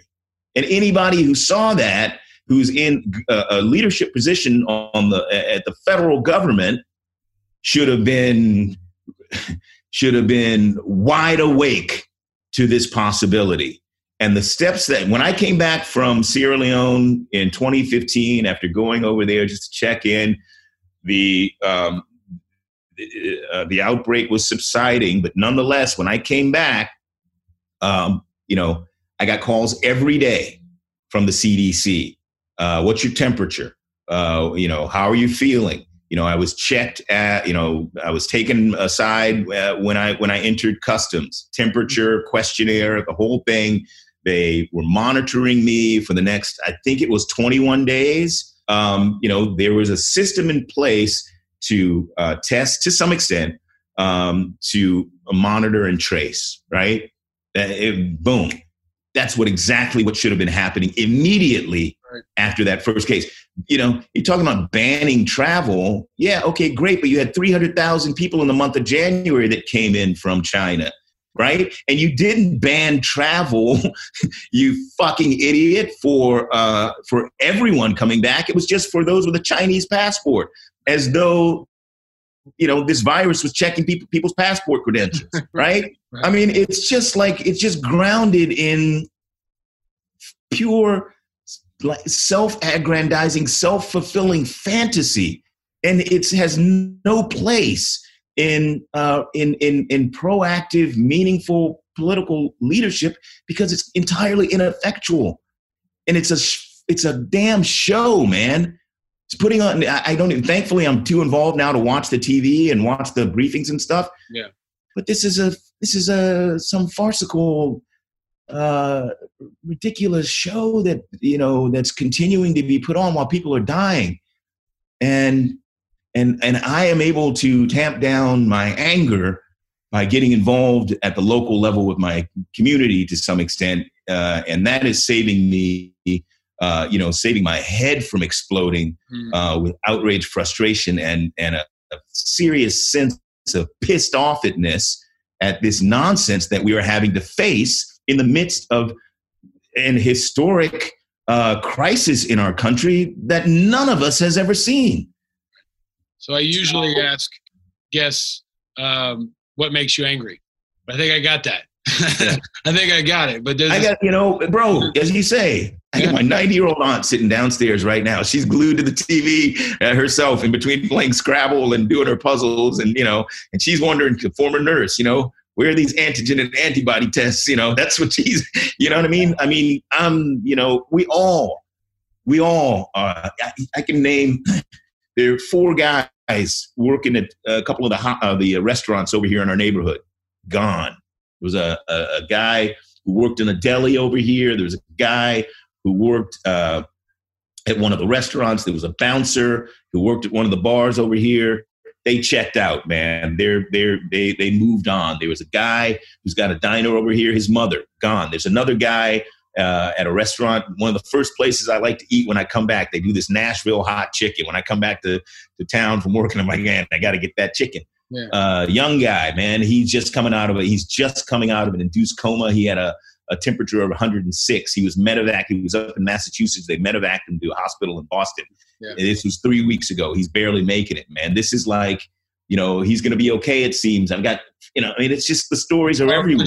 Yeah, and I think that's what I've been trying to sound the alarm about, and I know other folks have as well. I mean, it's easy to feel like, if we want to use like a 9/11 comparison, it kind of feels like parts of America are like Iraq and Afghanistan, and the rest of folks are marginally inconvenienced. Some places it's getting increasingly inconvenienced, right?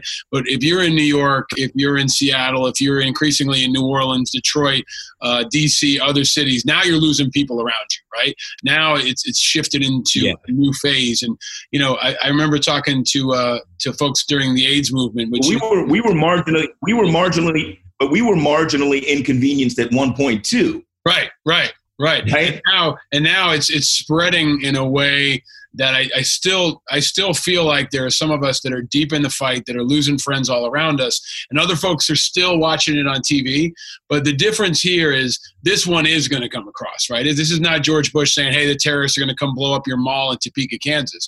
This is a real thing that's coming into your supermarkets. It's coming in to the nursing homes, and we're seeing that all across the country. So I've been, over the last month and a half on this show especially, I've been trying to bring people perspective and information and insight from the front line.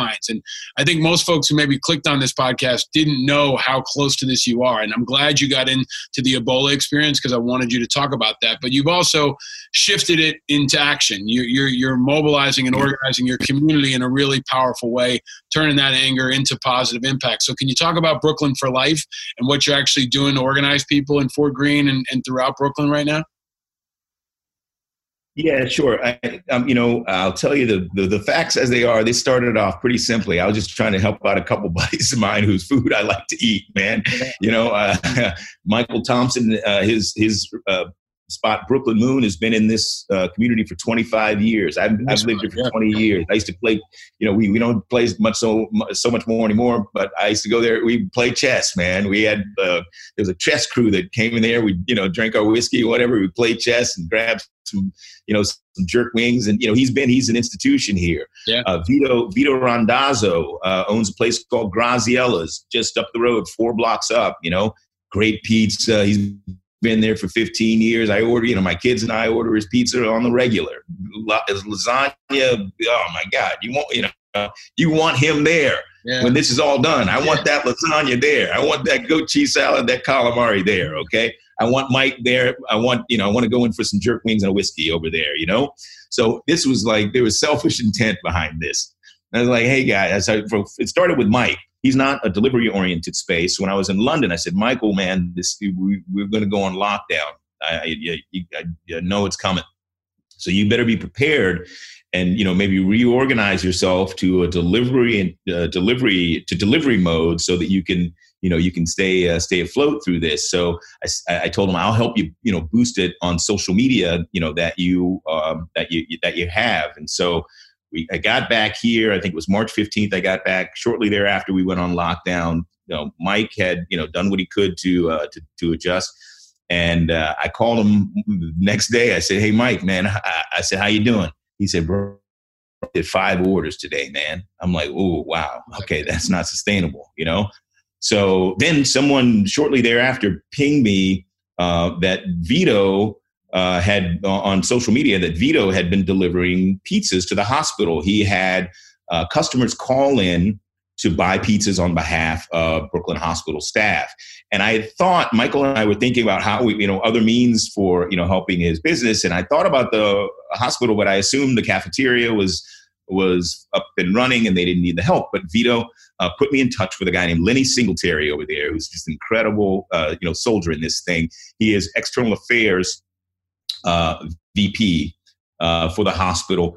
Got in touch with him. Vito and I went down to meet with him. We chatted 6 feet apart, masked on outside the hospital. He said, actually we could use the augmentation of our cafeteria because we got people working 15, 16-hour days. They're not going home. They're staying in hotels near the hospital. There's nothing to eat late at night. So if you can help us, that'd be great. So that was March 27th we began. I think March 25th I started the GoFundMe page, and it was really oriented toward these 2 restaurants, Graziella's and Brooklyn Moon, delivering 200 meals per day to Brooklyn Hospital.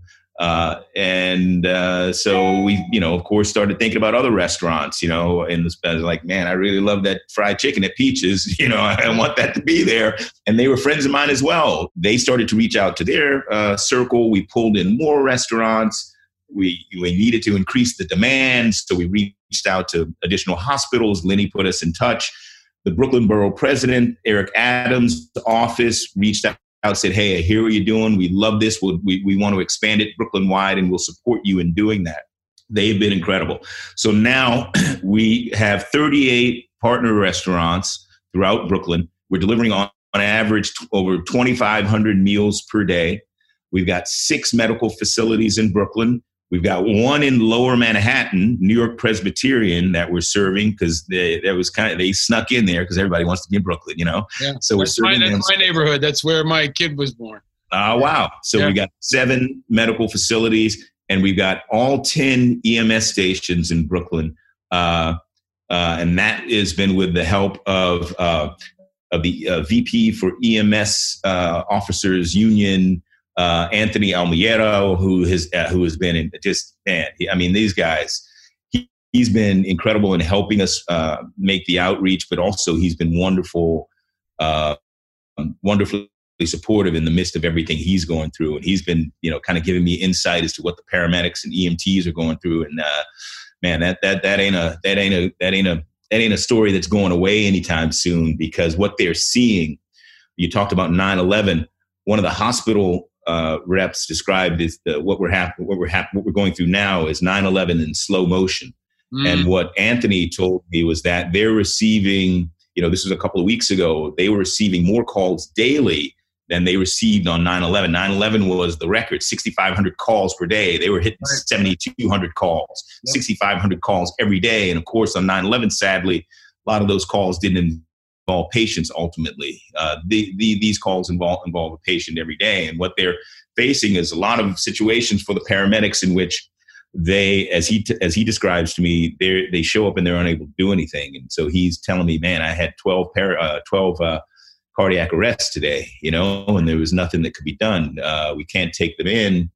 It's, it's too late. And, this is COVID related. And, they're seeing things that is really putting the grind on their psyches. And this is a story that needs to be followed going forward, like the story of your colleagues coming back from Iraq and Afghanistan. This is a story I think that's going to need to be followed in terms of, the moral injury for these folks going forward, as well as those who are being affected by this thing. So I think that's what Brooklyn for Life is, man. Yeah, I mean, it's leadership, man. It's so inspiring to see this grow. And I have, my best friend lives in Fort Greene. I have a lot of friends who live in your neighborhood, and they know that we're in touch, and they see us interact at events and on Twitter. And they said, man, your friend Jeffrey's doing awesome out here. Let him know how much we appreciate it. We've had Rob Serra on the show, who's been talking about the need for first responders and firefighters and cops and EMTs, and they continue to be underserved and under-resourced. So, I mean, there's a parallel here. I mean, it's our firefighters, it's our doctors, it's now our active duty troops, it's veterans dying in nursing homes, it's all these folks that we're asking to be frontline fighters against the virus, and they're walking in with no body armor and no ammunition. And if they don't get backup from someone like you, they're stranded. So I think you're making a huge impact on the ground. Well, hold on, Paul. Yeah, well, I appreciate that, but this is a grassroots thing, and I'm the guy up front. But these restaurant owners and these restaurant workers are busting ass, man. I love that. They are they're amped up about this. They're feeling engaged. They're feeling purposeful. And for example, I called Interfaith Hospital in Bed-Stuy.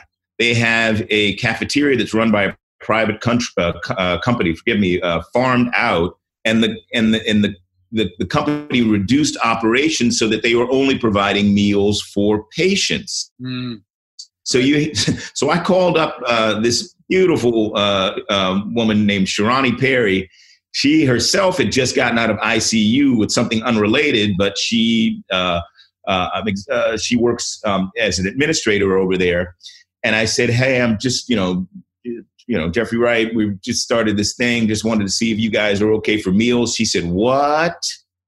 She said, I need 600 meals a day, Wow. And so she said, she told me that, they were no longer providing meals. The facility was no longer providing meals to the staff, and everything's closed. And we're asking them to do, this heroic work with no fuel. So it's these restaurant owners. I think the wonderful thing about it is there's a need on both sides. There's a critical need at the front line for basic sustenance. Yep. The restaurant owners need revenues to stay afloat, keep their, some employees. They're maybe not fully staffed, but at least keep a few, folks working and paid. And also, we're taking donations, but in some ways, it's not a charity, right? We're 501c3, not-for-profit, tax-deductible donation now. But everybody who is donating, who lives in this community, needs to do this for their own well-being. They need to look out for those folks at those hospitals, because if they go down, hell's breaking out, and we're all going to suffer. So this is about the whole community. The whole structure of this thing is everybody looking out for one another, and at the same time looking out for themselves. So, a little bit of yeah, that's leadership. We've talked a lot about the importance of humility and leadership on this show, and I think that's what is a constant for you. But it is an important thing that's happening, where you've got the borough president, and you've got people in the hospitals, and you've got you and the restaurant owners, and there's an alchemy here that has to happen. That's like at the heart of community organizing and at the heart of responding to any kind of an immediate threat of this magnitude. And, if you are one or the catalyst and a part of that mix, I think it's what is so inspiring for me about this, but it's also a contrast, Jeffrey. So, you are showing a kind of leadership. Those restaurant owners are showing a kind of leadership. At the same time, we've got the president on one side, and we've got, in my view, de Blasio also, who has been slow and has been uninformed and has been, defensive. And I think hasn't really stepped up to the moment, I have to say. Yeah. Hasn't really been, unlike Cuomo. Cuomo looks like he was born for this, man. Everybody's dealing with the same, data sets and information, and that's been changing day to day. We know only as much as we know or can know. So he's made some missteps along the way, but in terms of information, which is understandable. But as far as leadership, as far as this clarity of his voice, the compassion with which he has delivered information and directive, man.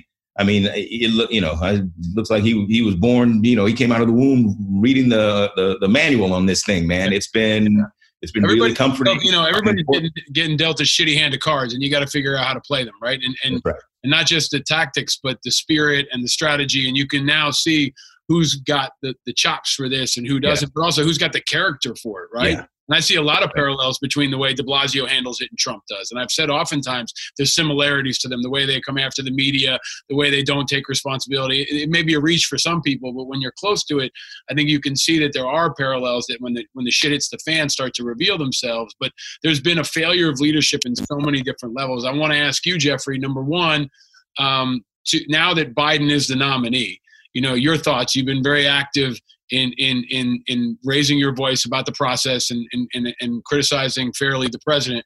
What's your thoughts now on Biden and the landscape? And you personally, would you ever run for office locally in Brooklyn or at the city level? We'd love to see you as a mayor right now instead of de Blasio, but would you ever take that leap yourself, maybe later in your career at some other point in your life? I'm a creative guy. I think there's a place for an infusion, as I described earlier, of politics and art. I like that role. I like, applauding when the politicians do well, and I like throwing stones at the motorcade when they don't, I like that role.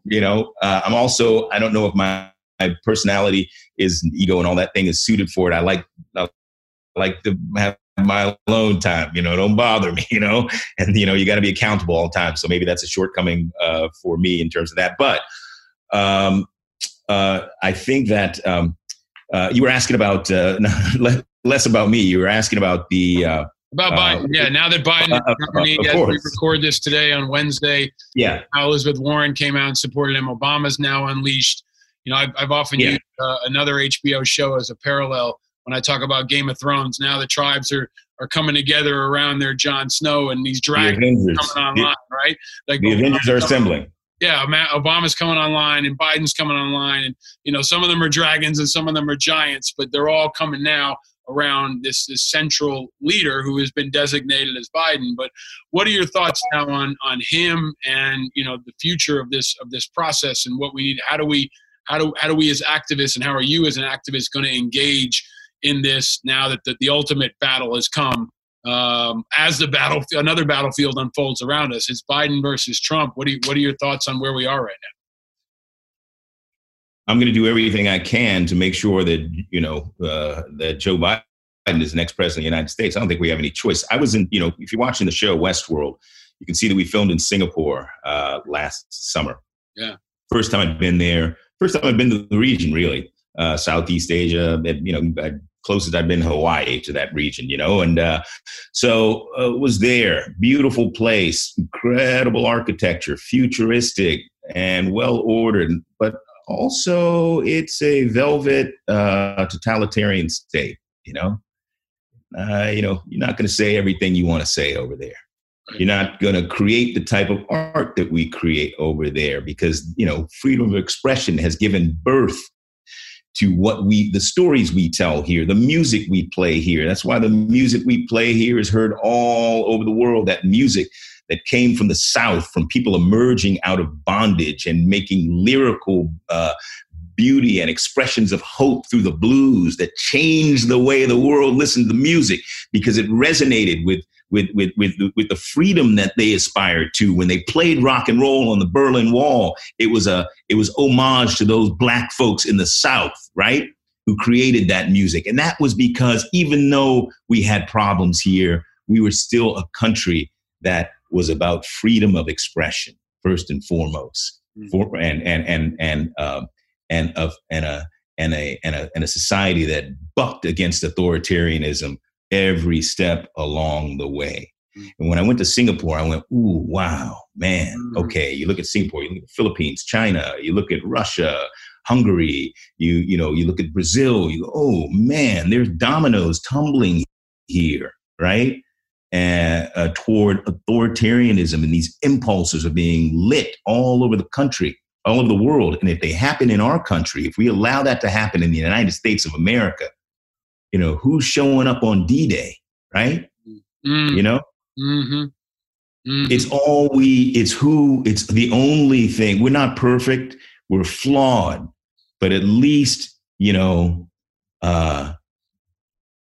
we give space.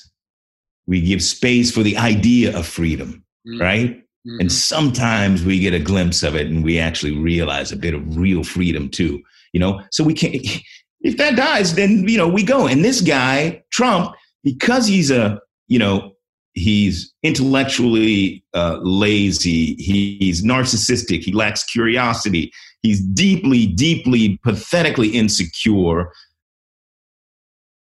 He's allowed these impulses toward authoritarianism, and we've learned that there's a portion of our country that is susceptible and submissive to that, desirous of that. You see it reflected in the evangelical culture. You see all of these subsets of our society that are, wary of their freedom.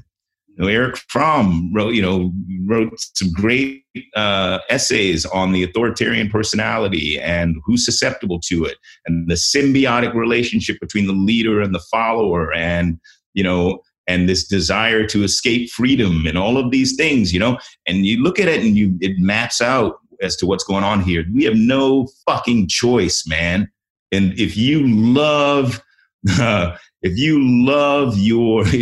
yourself, and you appreciate that you as an American, although we have problems, that you are defined more so than so many other places in this world, your ability to say what the fuck you want at core, you might take some hits, but that's a fundamental right here. If you recognize that, then you have no choice but to do everything you can to put Joe Biden in the White House. And I understand he's not perfect, but if we do that at the same time, Bernie Sanders is coming along with him. Mm-hmm. Last year, 2016, Bernie Sanders himself said the Democratic platform is the most progressive that the party has ever drafted. That's true. Right? Yeah, that's true. And likewise this time, it's a big tent, and we have to be inclusive of the left-leaning movement in our country right now, particularly among youth. And this outbreak has shown us that intense vulnerabilities that Bernie was trying to articulate around healthcare, the safety net, and all of that. The key is, how do we get there? We don't get there through catchphrases and a mantra. There are many many ways to skin this, but his voice is a powerful one right now for me in terms of where we're going as we head toward November. He's not out of the picture. He just came in and endorsed Biden. Of course, Obama and Elizabeth Warren today. I mean, as I was looking at those debates and as I'm reading, platforms from each of these candidates, it's like, come on. Can we synthesize all the best ideas? There's some great ideas here. Yep. They don't necessarily, all of them aren't housed in one individual candidate. But if we could synthesize all those best ideas and express them through one candidate, and not only will we have a powerful chance in November, we'll have a great agenda to push forward and some great work to do and some great outcomes to achieve. So, it's time to dust off gird yourself, throw the ego out. If you weren't Biden, yeah, okay. No, man, let's do this, man. God damn it. There's no way, not 4 seconds more of this paucity of leadership in Washington, D.C. at the executive level, because it has consequences. And there are people who died from this COVID outbreak, who did not have to die as a result of the leadership in Washington, D.C. And if you don't see that now, if you don't care about that now, then you don't care about anything. Mm. Yes. I mean, stakes has never been higher, and that's what I've been. It's Angry Americans, right? This is the Angry American show, right, Paul? Right now, that was like a 10-minute commercial for this show, right there, man.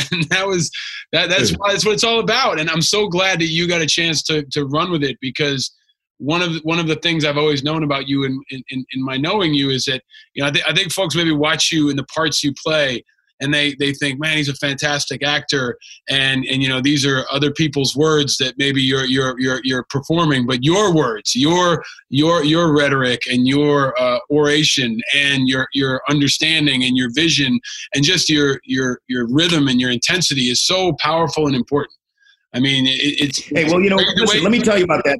The way you break it down, hold on if I can. Like the way you break it down is a way that especially right now, has a righteous anger to it. And when I talk about righteous, I talk about angry Americans. It was everybody from George Washington to Harvey Milk was an angry Americans. And I think people are not angry enough. And what you choose to do with that, in the same way you play those cards as a politician, is the key. And you are recognizing, I think, identifying something that I've been trying to say. Look, the existential threat is Trump.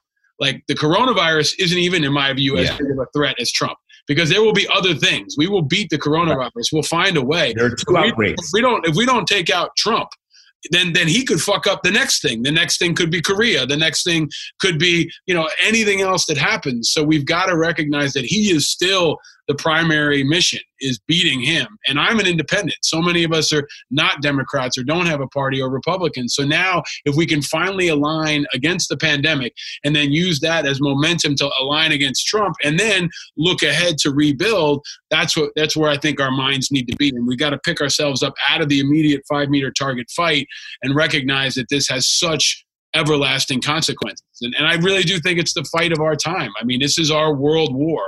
And we're truly interconnected. I agree. And if you look at what Biden...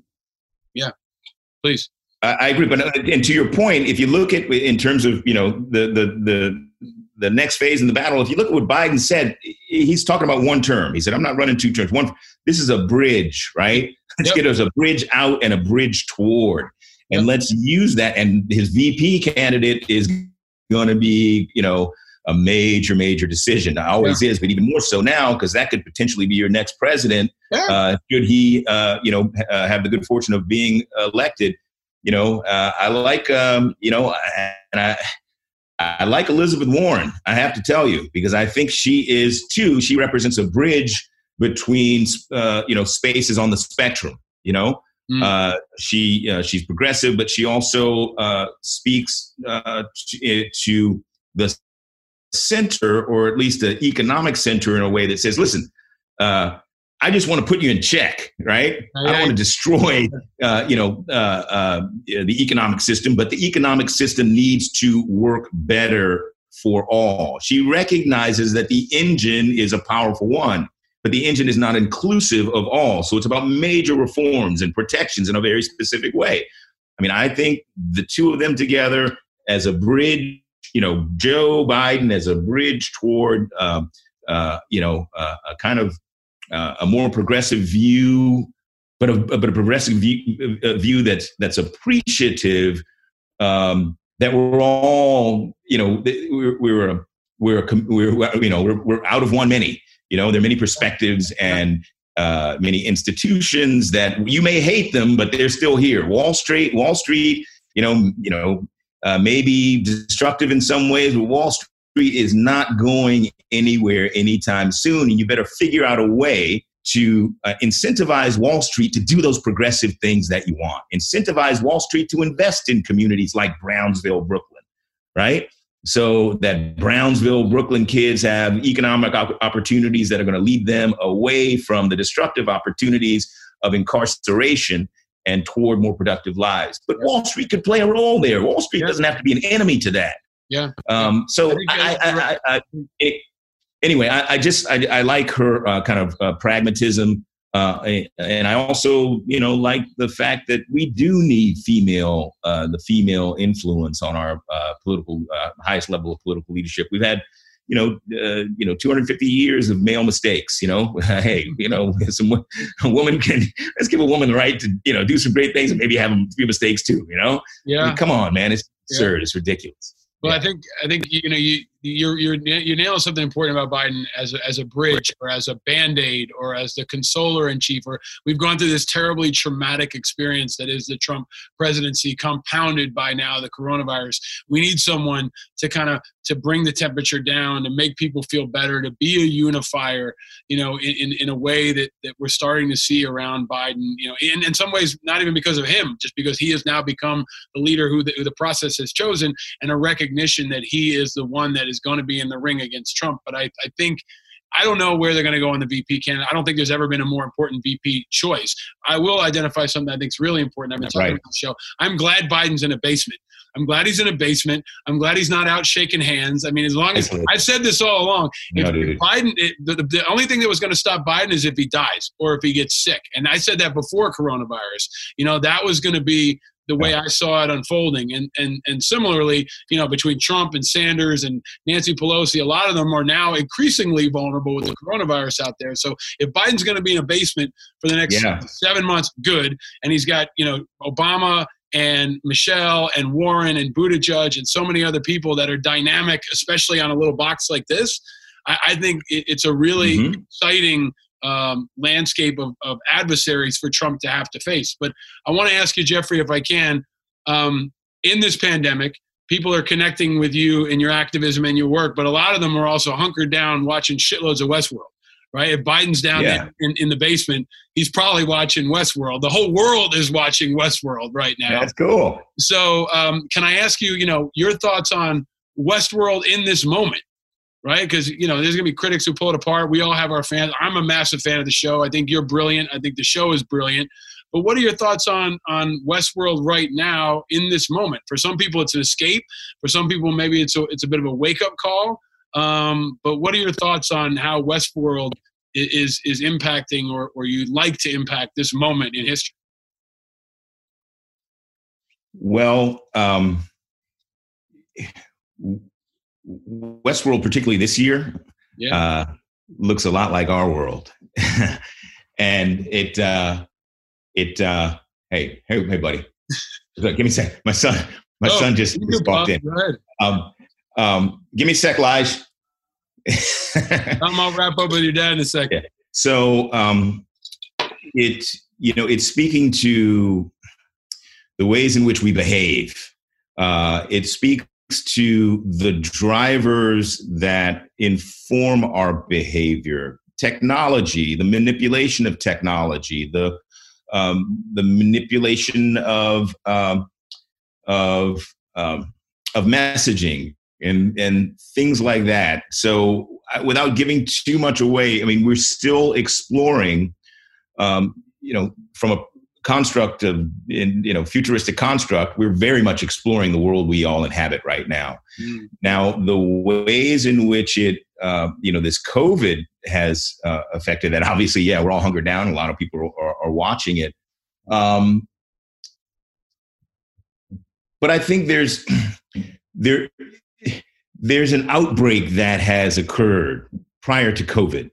That outbreak involves technology and its misuse, misinformation, disinformation, the division that has been fomented by the technology and the abuse of the technology. You're on Twitter, I'm on Twitter. It's like, holy man, we're, who among us was able to forecast the ways in which the information age would mutate into the disinformation age and a divisive, embittered age, and so that was one of those first viral outbreaks, right? Yeah. So the explorations, I think, perhaps that we're on this, this year in the show are more relevant in their metaphors than they might have been otherwise. But we always, Jonah Nolan, Lisa Joy are some brilliant thinkers, and they're probing, from a technological side and a social side. Jonah's very close with Elon Musk, very good friends with him. He gets insight on AI from him and who do I talk to, and he talks to other. And he himself was a programmer, Jonah, too. And Lisa went to Harvard Law and was off, doing other things at McKinsey and wherever else. And it's like, what world am I in? And she started writing. These are really interesting thinkers and really capable writers and great leaders, too. Great leaders, optimistic leaders, big show, a lot of money, a lot of moving parts, complex stories, but they rally everyone. And we hit some bumps in the road, but I've never seen Jonah not take, a challenge or, crisis, however small, relative to what we do, and convert it into an opportunity. He always looks at, okay, that's okay. What I'll do, I'm going to reshape it and we'll go that way with the story. Don't worry about it. And I'm always like, fuck, why do we do that? Like, no, don't worry about it, bro. I got it. We'll, and we'll move on. So, great leaders, man. And I hope everybody's digging what we do, because we dig it. And we love doing it together too. Yeah. The showrunners, those two, the writers, the directors, but also, people talk about, people have a perception of what we do. You were talking about, he says words somebody else writes. Well, less so on this show, but I rewrite some stuff too. But we're interpreters of language, right? Actors. We interpret language, you interpret story, just like a musician who plays, the guy sitting over in Carnegie Hall, or my very good friend who plays violin at the Met. He's interpreting that, 300, 400-year-old music. We interpret this stuff, and we choose what we do because it speaks to us. But also what people don't understand about what we do is that when we make these things, it's a collective of people that aren't just in front of the camera and in newspapers or whatever the heck it is. They're carpenters, they're electricians, they're grips, they're craftsmen of all types coming together, to tell these stories. And that's the best part of doing what we do, for me, is being a part of that circle, right? And when the camera's on, they look at me, working class guys, I'm getting paid pretty well. They look at me and they go, okay, he's with us. All right, let's kill it. Let's kill it. Let's move that, let's 65 toss power trap. Let's matriculate the ball down the field, boys. I love that. I shake hands with my key grip, Mike Anderson. He looks me in the eye. And the first thing in the morning, he knows we're going to roll. It's a great game. And you throw Marshawn Lynch in the mix too. Hey, baby, beast mode. Put yourself in. I was not ready for that when he came on. I lost my shit. I was like, holy shit, that's Marshawn Lynch. My wife was like, who? And I was like, it's fucking Marshawn Lynch. But it is spectacular. It's stunning. It's beautiful this season, especially. Oh man, so visually just awe-inspiring. Yeah. But it's also very important, and I know it's given people a lot of relief and connection. It gives folks something to connect on that's inspiring, that's thoughtful, but also can connect us in other ways. And I want to let you go. I know your son is coming in. I have one final question to ask you that I ask of all guests, which is, Jeffrey Wright, what makes you happy? What makes you happy? Seeing my son right there. Yeah. That makes me happy, man. Family makes me happy. And surfing. And the ocean, especially with my family. Yeah. Excellent. Well, the final thing we do is a presentation of the gifts. I can't do it to you physically, but I will normally present you with some Angry Americans gear that I will send to you. Okay, that's cool. That's coming your way. American made by veterans in the United States. I will also send you a bottle of whiskey, and I have to carefully select the right bottle for you. Now you have your own whiskey company. That's going to be tough, but I'm going to find one for you. And I normally have you too. And I normally have 3 kinds of peeps. I ran out of my peep stash, but Easter just came up. It was a tradition on the show, and I ask all guests, if you had blue, yellow, or pink peeps, which color would you choose, Jeffrey Wright, and why? Yeah, I got to go yellow, man. I'm kind of a traditionalist in some ways. The good old yellow peeps take me back home, man. Yeah. And you're a classic guy, man. I figured. And then lastly, I will send you some awesome stuff from Bravo Sierra. They are a sponsor. They have antibacterial body wipes. So if you don't get to leave your house for a long time, they will be on their way to you as well. And you can watch. Yeah, I keep it in the pocket, man. I ordered 4 gallons online about 6 weeks ago. This is my kit when I go. I got this. I got my mask over there, Hey, man, you know. You're getting after it, man, and you are. We always want inspiring, iconic, important Americans as guests on this show, and you are one. Since I started this show, I really wanted to have this conversation. You've been doing so much for this country, for this globe, for this community. I really consider you a role model for me and so many other people, and I'm just grateful for you, man. Grateful for your leadership, for your voice, for your talent, for your generosity, and in this moment, to see you continuing to find ways to use your talents and use your network to move the country forward is a real source of hope and inspiration at a time when folks really need it. Well, so thank you for all you do, and thank you for joining me on this program. I'm going to continue to support you in any way I can. We're going to let people support the charities that you're involved in, but thank you, man, for all you do. Well, I appreciate all that. Just trying to be like you, bro. I mean, just trying to do my, do my part here and try to avoid sitting here grizzled and getting fat. Well, we're just too old. We're not Lord Jeffs anymore, so we're mammoths. And the motto of the school is that terrorists are radiant. Let them bring light upon the world, and you are bringing light everywhere you go, man. Come on. That's it. I'm gonna leave it there and say. Yeah. Okay. All right. And, that's a lot. As I sign up, I'll say, keep bringing the light. Thank you to your son. Thank you to the Turtles. Here's my light. Here's my boy here. He just stepped back in. So yeah. His dad's a good man, but stay frosty, my friend. Thank you for doing this. Hey, cool, Paul. Thank you so much. I appreciate you, man. Appreciate your voice and all this, and of course, all the work you've done, man. And I'm just honored to be here with you, bro. Excellent. Thank you, my friend.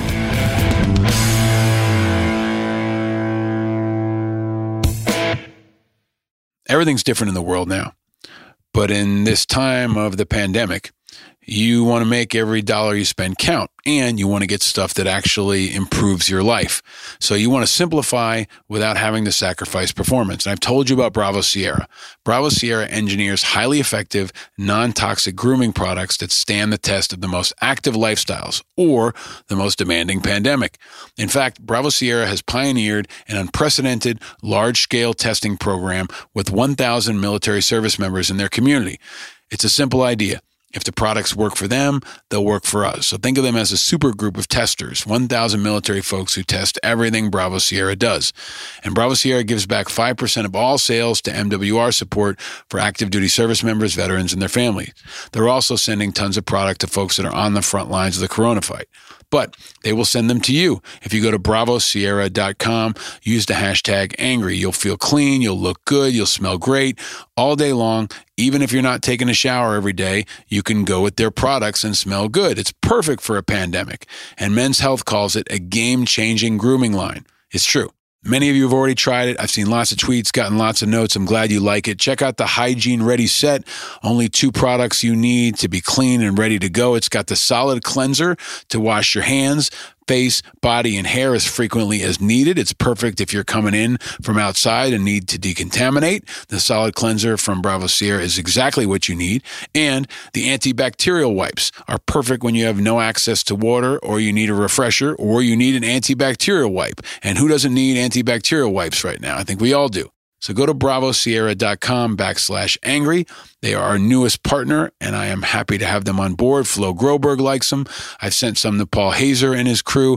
I'm sending some to Jake Wood, and Jeffrey Wright's getting some for him and his Turtles in Brooklyn. And they kind of look like they came from Westworld. Very modern packaging. I think Bernard would approve. And right now you can get the Bravo Sierra starter set for free. It's 3 of their best-selling products: the awesome deodorant, the hair and body wash solid cleansing bar, and the hair grooming cream. And all you got to do is pay $6.95 for shipping. A limited time. Go to bravosierra.com/Angry Americans. And if you buy anything else, use the code ANGRY for 15% off all orders. The Bravo Sierra team will hook you up. That's bravosierra.com, bravosierra.com. Use the code ANGRY. Grooming essentials, field tested by members of the U.S. military, for men and women, made in the USA, perfect for the pandemic, and perfect for kicking ass, just like this show. Check them out, bravosierra.com.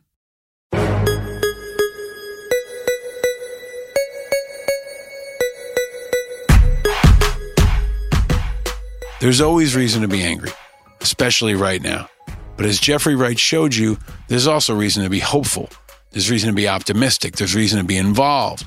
And there's reason to keep your calm. Because more than the virus, more than the stupid, calm is contagious. And if you keep your calm and you wash your hands and you eat your vegetables, especially as a nation at war, there's a way to make an impact.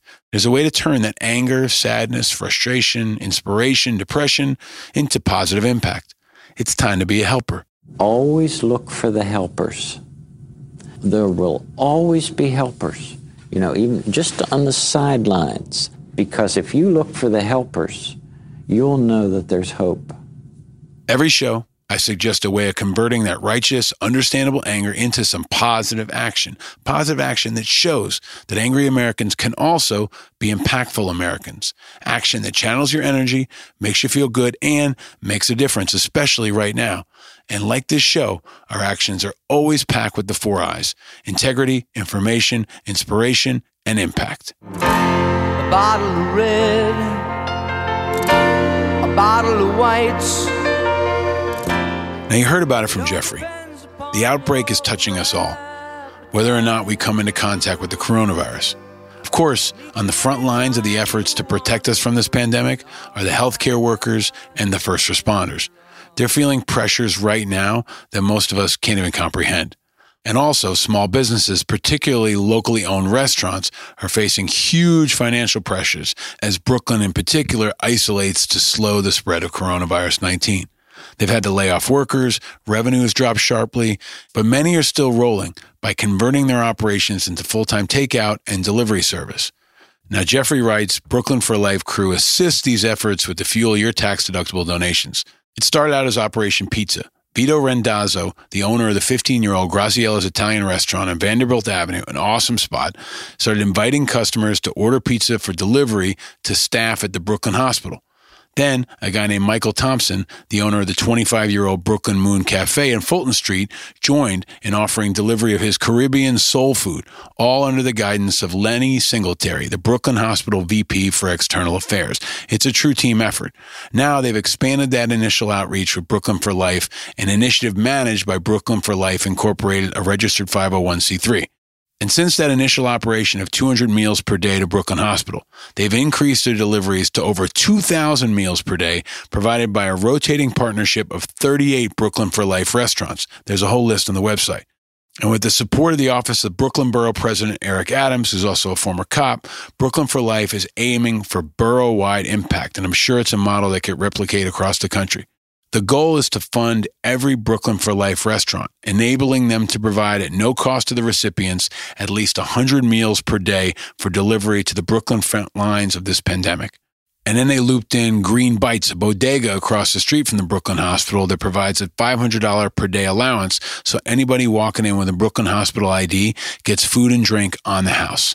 In doing this, they keep Brooklyn grills and ovens hot to feed their community healthcare workers and keep some of their vital small businesses and members of their staff afloat in these tough times. Restaurants are culture in Brooklyn, like so many other places. They're where we eat, of course, but they're how we stay connected. They're where we live. And they're providing local food for Brooklyn's frontline fighters in places like Brookdale Hospital. You heard about Brookdale Hospital from Dr. Paul Hazer 2 episodes ago. It's an incredibly tough place. And Brooklyn Hospital, Cumberland Health Center, Gotham Health Clinic East, New York, Interfaith Medical Center, New York Presbyterian Lower Manhattan, and Woodhall Medical Center, and Brooklyn FDNY Fire Department EMS Battalions 31, 32, 35, 38, 39, 44, 57, 58, and 59. Big shout out to all those folks. Get these healthcare workers and first responders some good eats and get the revenue flowing back to these local restaurants. You can lift the community up. It's who we are. That's why it's called Brooklyn for Life. So you can find a link on Jeffrey Wright's Twitter or Instagram page, or you can use the hashtag Brooklyn for Life and find out more. They've already raised $178,000 with a goal of getting to $1 million. So tell your friends, be a helper, check out Brooklyn for Life for a really important way to impact people locally. But we also need to fight at the national level, and that's where Independent Restaurant Coalition comes in.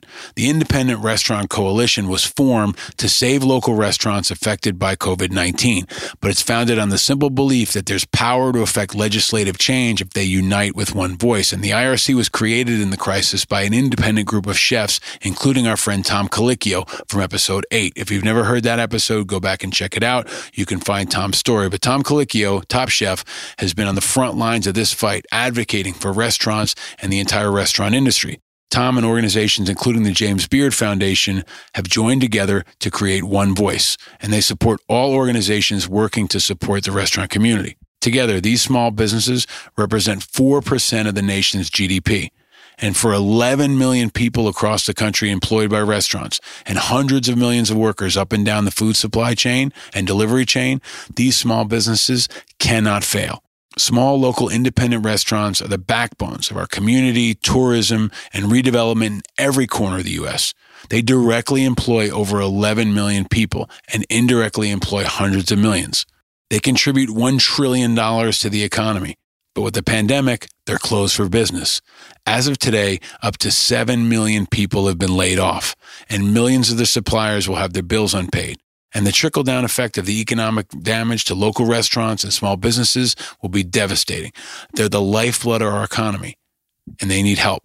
In the financial meltdown of 2008, the federal government bailed out institutions like banks that were, quote, too big to fail, and they paid no attention to the workers who need help the most. Today, in the case of independent restaurants, there are too many to fail. Economic assistance for the independent restaurant industry is one of the most critical investments to bringing our economy back. And they've got to give Americans the confidence that we can come out of this. Even more important than opening up sports or anything else is opening up our restaurants. And they're uniquely positioned for quick, efficient distribution of funds to tens of millions of workers up and down the food and supply chain. So, what do? Go to saverestaurants.com and you can take action. The Independent Restaurant Coalition is fighting at the national level in ways that'll cascade to your community wherever you are. And they have 4 priorities. 1, fix the Paycheck Protection Program by extending the maximum loan amount to 3 months after restaurants can legally reopen to full capacity, reinstating the $500 million gross revenue cap and increasing the length of time restaurant owners have to repay their loans to 10 years from 2 years. Number 2, launch a restaurant stabilization fund that provides up to $100 billion in grants to independent restaurants that will give them the upfront capital they need to reopen. Number 3, create new tax rebates that incentivize employment so restaurants can continue to employ full-time staff and pay rent when business is slow. And number 4, ensure business interruption insurance covers COVID-19. Right now, restaurants aren't receiving the benefits they deserve from insurance companies. So go to saverestaurants.com. You can send an email to your officials with 1 click. You can make a donation. You can spread the word. This is a way to support millions. This is the national level. Jeffrey's crew is the local level. Together, it's an effective 1-2 punch to help our restaurants and our communities get back on track. Do your part. Give a little back so we can all move forward. Our restaurants are not just a place to get something to eat. They're the foundation of our social interactions. They're the place where we meet our future spouse on a blind date. The place we learned how to work, the place we celebrate, the place we escape, the place we connect. Do your part, help the helpers, and be a helper. Serve it up. Bottle of reds, bottle of whites, whatever kind of mood you're in tonight. And if you got a story to tell or a resource to share, find us on social media, use the hashtag #AngryAmericans, and let me know. Don't just be angry, be active.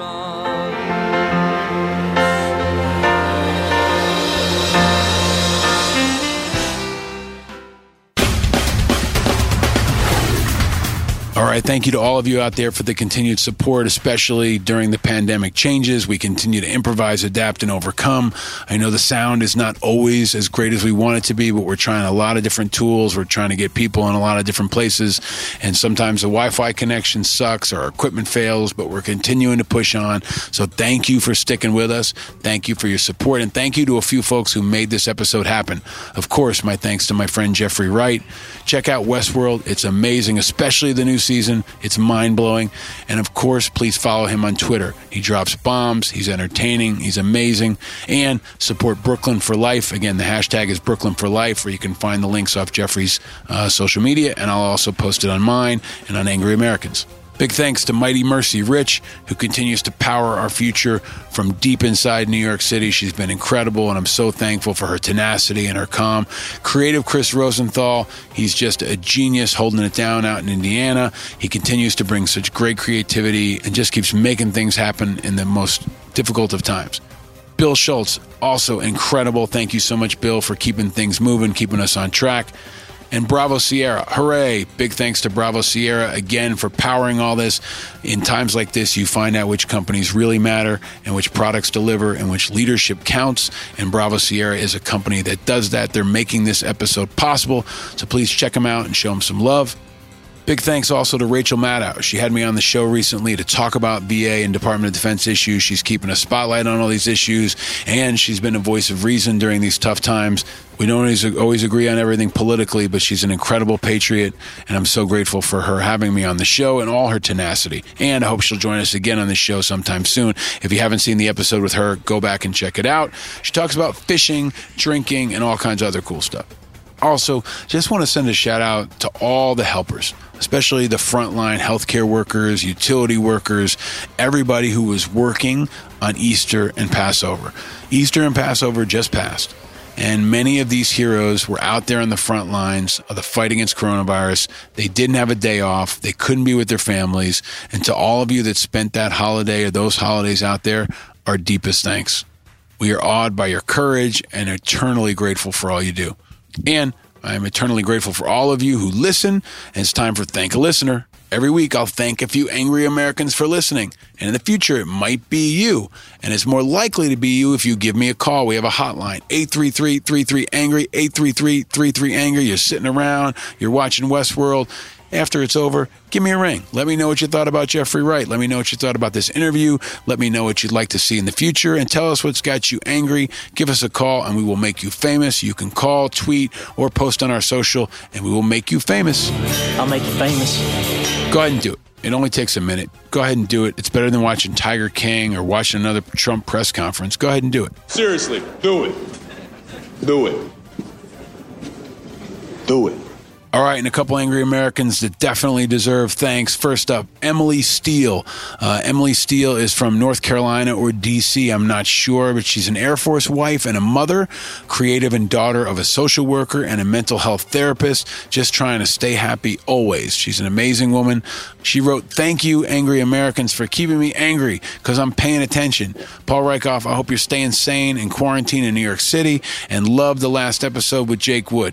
Thank you, Emily. Getting a lot of great feedback on Jake Wood. If you haven't heard that episode, it's 54. It's the one right before this. He is an amazing leader for Team Rubicon. Check that out. And I want to check out Brian Bergson. Big thanks to Brian M. Bergson in St. Paul, Minnesota, former soldier, legislator, lobbyist, FLAC. He tweeted, "This is a must-listen-to podcast during these trying times. Listen to it now. And oh, don't forget to keep asking, where is Wilkie?" Bergson, you've been awesome. Appreciate you continuing to put the pressure. Use the hashtag #WhereIsWilkie, folks. Together we can create a bit more noise on this issue and hopefully hold him and Trump and everyone else accountable. I'm also accountable to Stulto Silentium.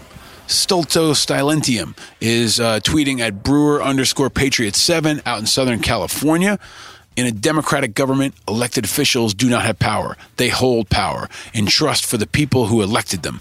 That's what Stulto tweeted, and also tweeted, "Just listen to episode 54. That shit was the remotivation I needed today. Thanks, brother." That was the episode again with Jake Wood. And as I mentioned, Jake Wood and his whole team at Team Rubicon continue to get after it. They now have 45 COVID-19 response operations underway, 72 more coming online. And so far, the Gray Shirts of Team Rubicon have completed 37 response operations. They're also deploying volunteers to lead recovery efforts in areas recently struck by tornadoes, because tornadoes are still happening, and pretty soon hurricanes will be happening again, and Team Rubicon will be there. Another person who's been there, Chip Robinson. My thanks to Chip Robinson 8 out in Chula Vista, California. He is a husband and dad to Sarah, Caleb, Joshua, Jaden. So big shout out to all the kids, Sarah, Caleb, Joshua, and Jaden. He's daddo to Finn and Hazel. So hello, Finn and Hazel, and a veteran nonpartisan. He said, "I just saw you on Rachel. Great job. I'm now following you and Angry Americans. I'm a vet and an Army brat. My dad's in a VA home in Mount Vernon, Missouri. I will call him tomorrow. Thanks." Do that. Definitely call him. And thank you to all of you who are new to this show. I know many of you found out about it because of Maddow this week. Welcome to the Angry Americans community. I hope you'll stick around, subscribe, and share this with your friends. And call your mom, your dad, your significant other. Call somebody who's alone. But reach out and do that. And I will continue to thank you all. Thank you, Emily, Brian, Stulto, Chip, and everyone else. Please keep the feedback coming.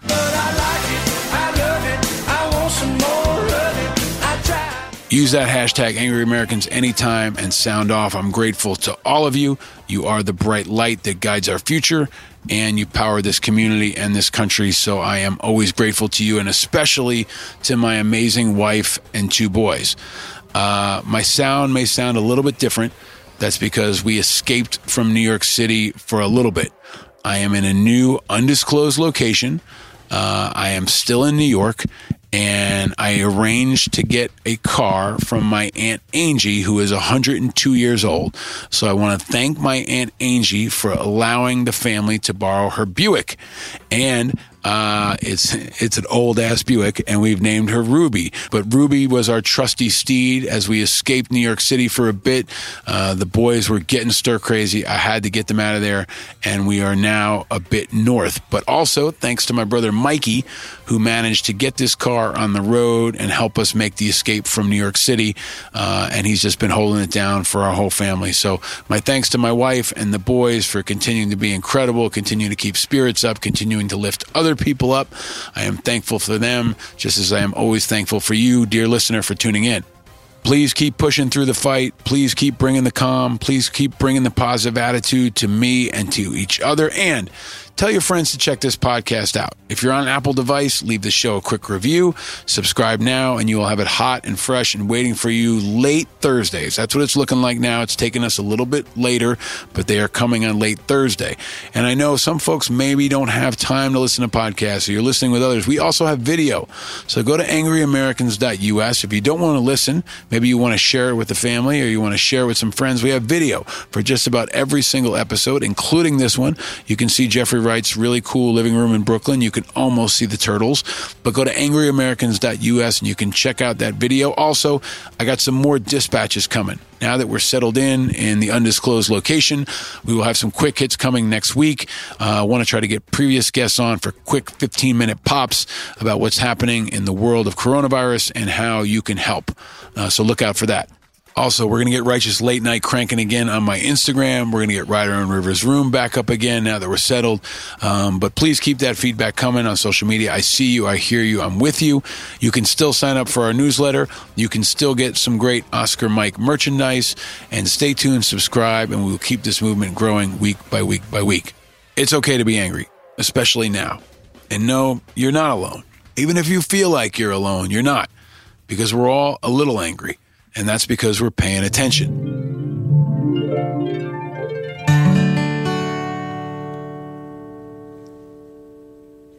When I get to heaven, I'm going to shake God's hand, thank Him for more blessings than one man can stand. Then I'm going to get a guitar and start a rock and roll band. Check into a swell hotel. Ain't the afterlife grand? And then I'm going to get a cocktail, vodka and ginger ale. Yeah, I'm going to smoke a cigarette that's 9 miles long. The great John Prine dies recently, one of the greatest songwriters and artists of all time. He died from complications related to coronavirus. He wrote his first 2 songs when he was 14 years old. That's when he wrote Sour Grapes and The Frying Pan. He graduated from high school in 1964 and started his career with the Postal Service as a mailman. And instead of focusing on the monotony of his day job, he used to write songs. But the career delivering mail was cut short when he got drafted into the Army during Vietnam in 1969. And as Vietnam was escalating, Prine was sent to Germany, where he served as a mechanical engineer. In an interview with Rolling Stone, he said that his military career largely consisted of drinking beer and pretending to fix trucks. Well, whatever he did, it worked. Prine went on to win 2 Grammy Awards out of 11 nominations and a Grammy Lifetime Achievement Award. He was also the first singer-songwriter to read and perform at the Library of Congress. And this is his song. We can all appreciate the days we have, the breath we have, the people we have, the time we have. So raise a glass to John Prine and to all the fallen. The toast we've been putting up in our family and among our friends is to the fallen, to the heroes, and to the future.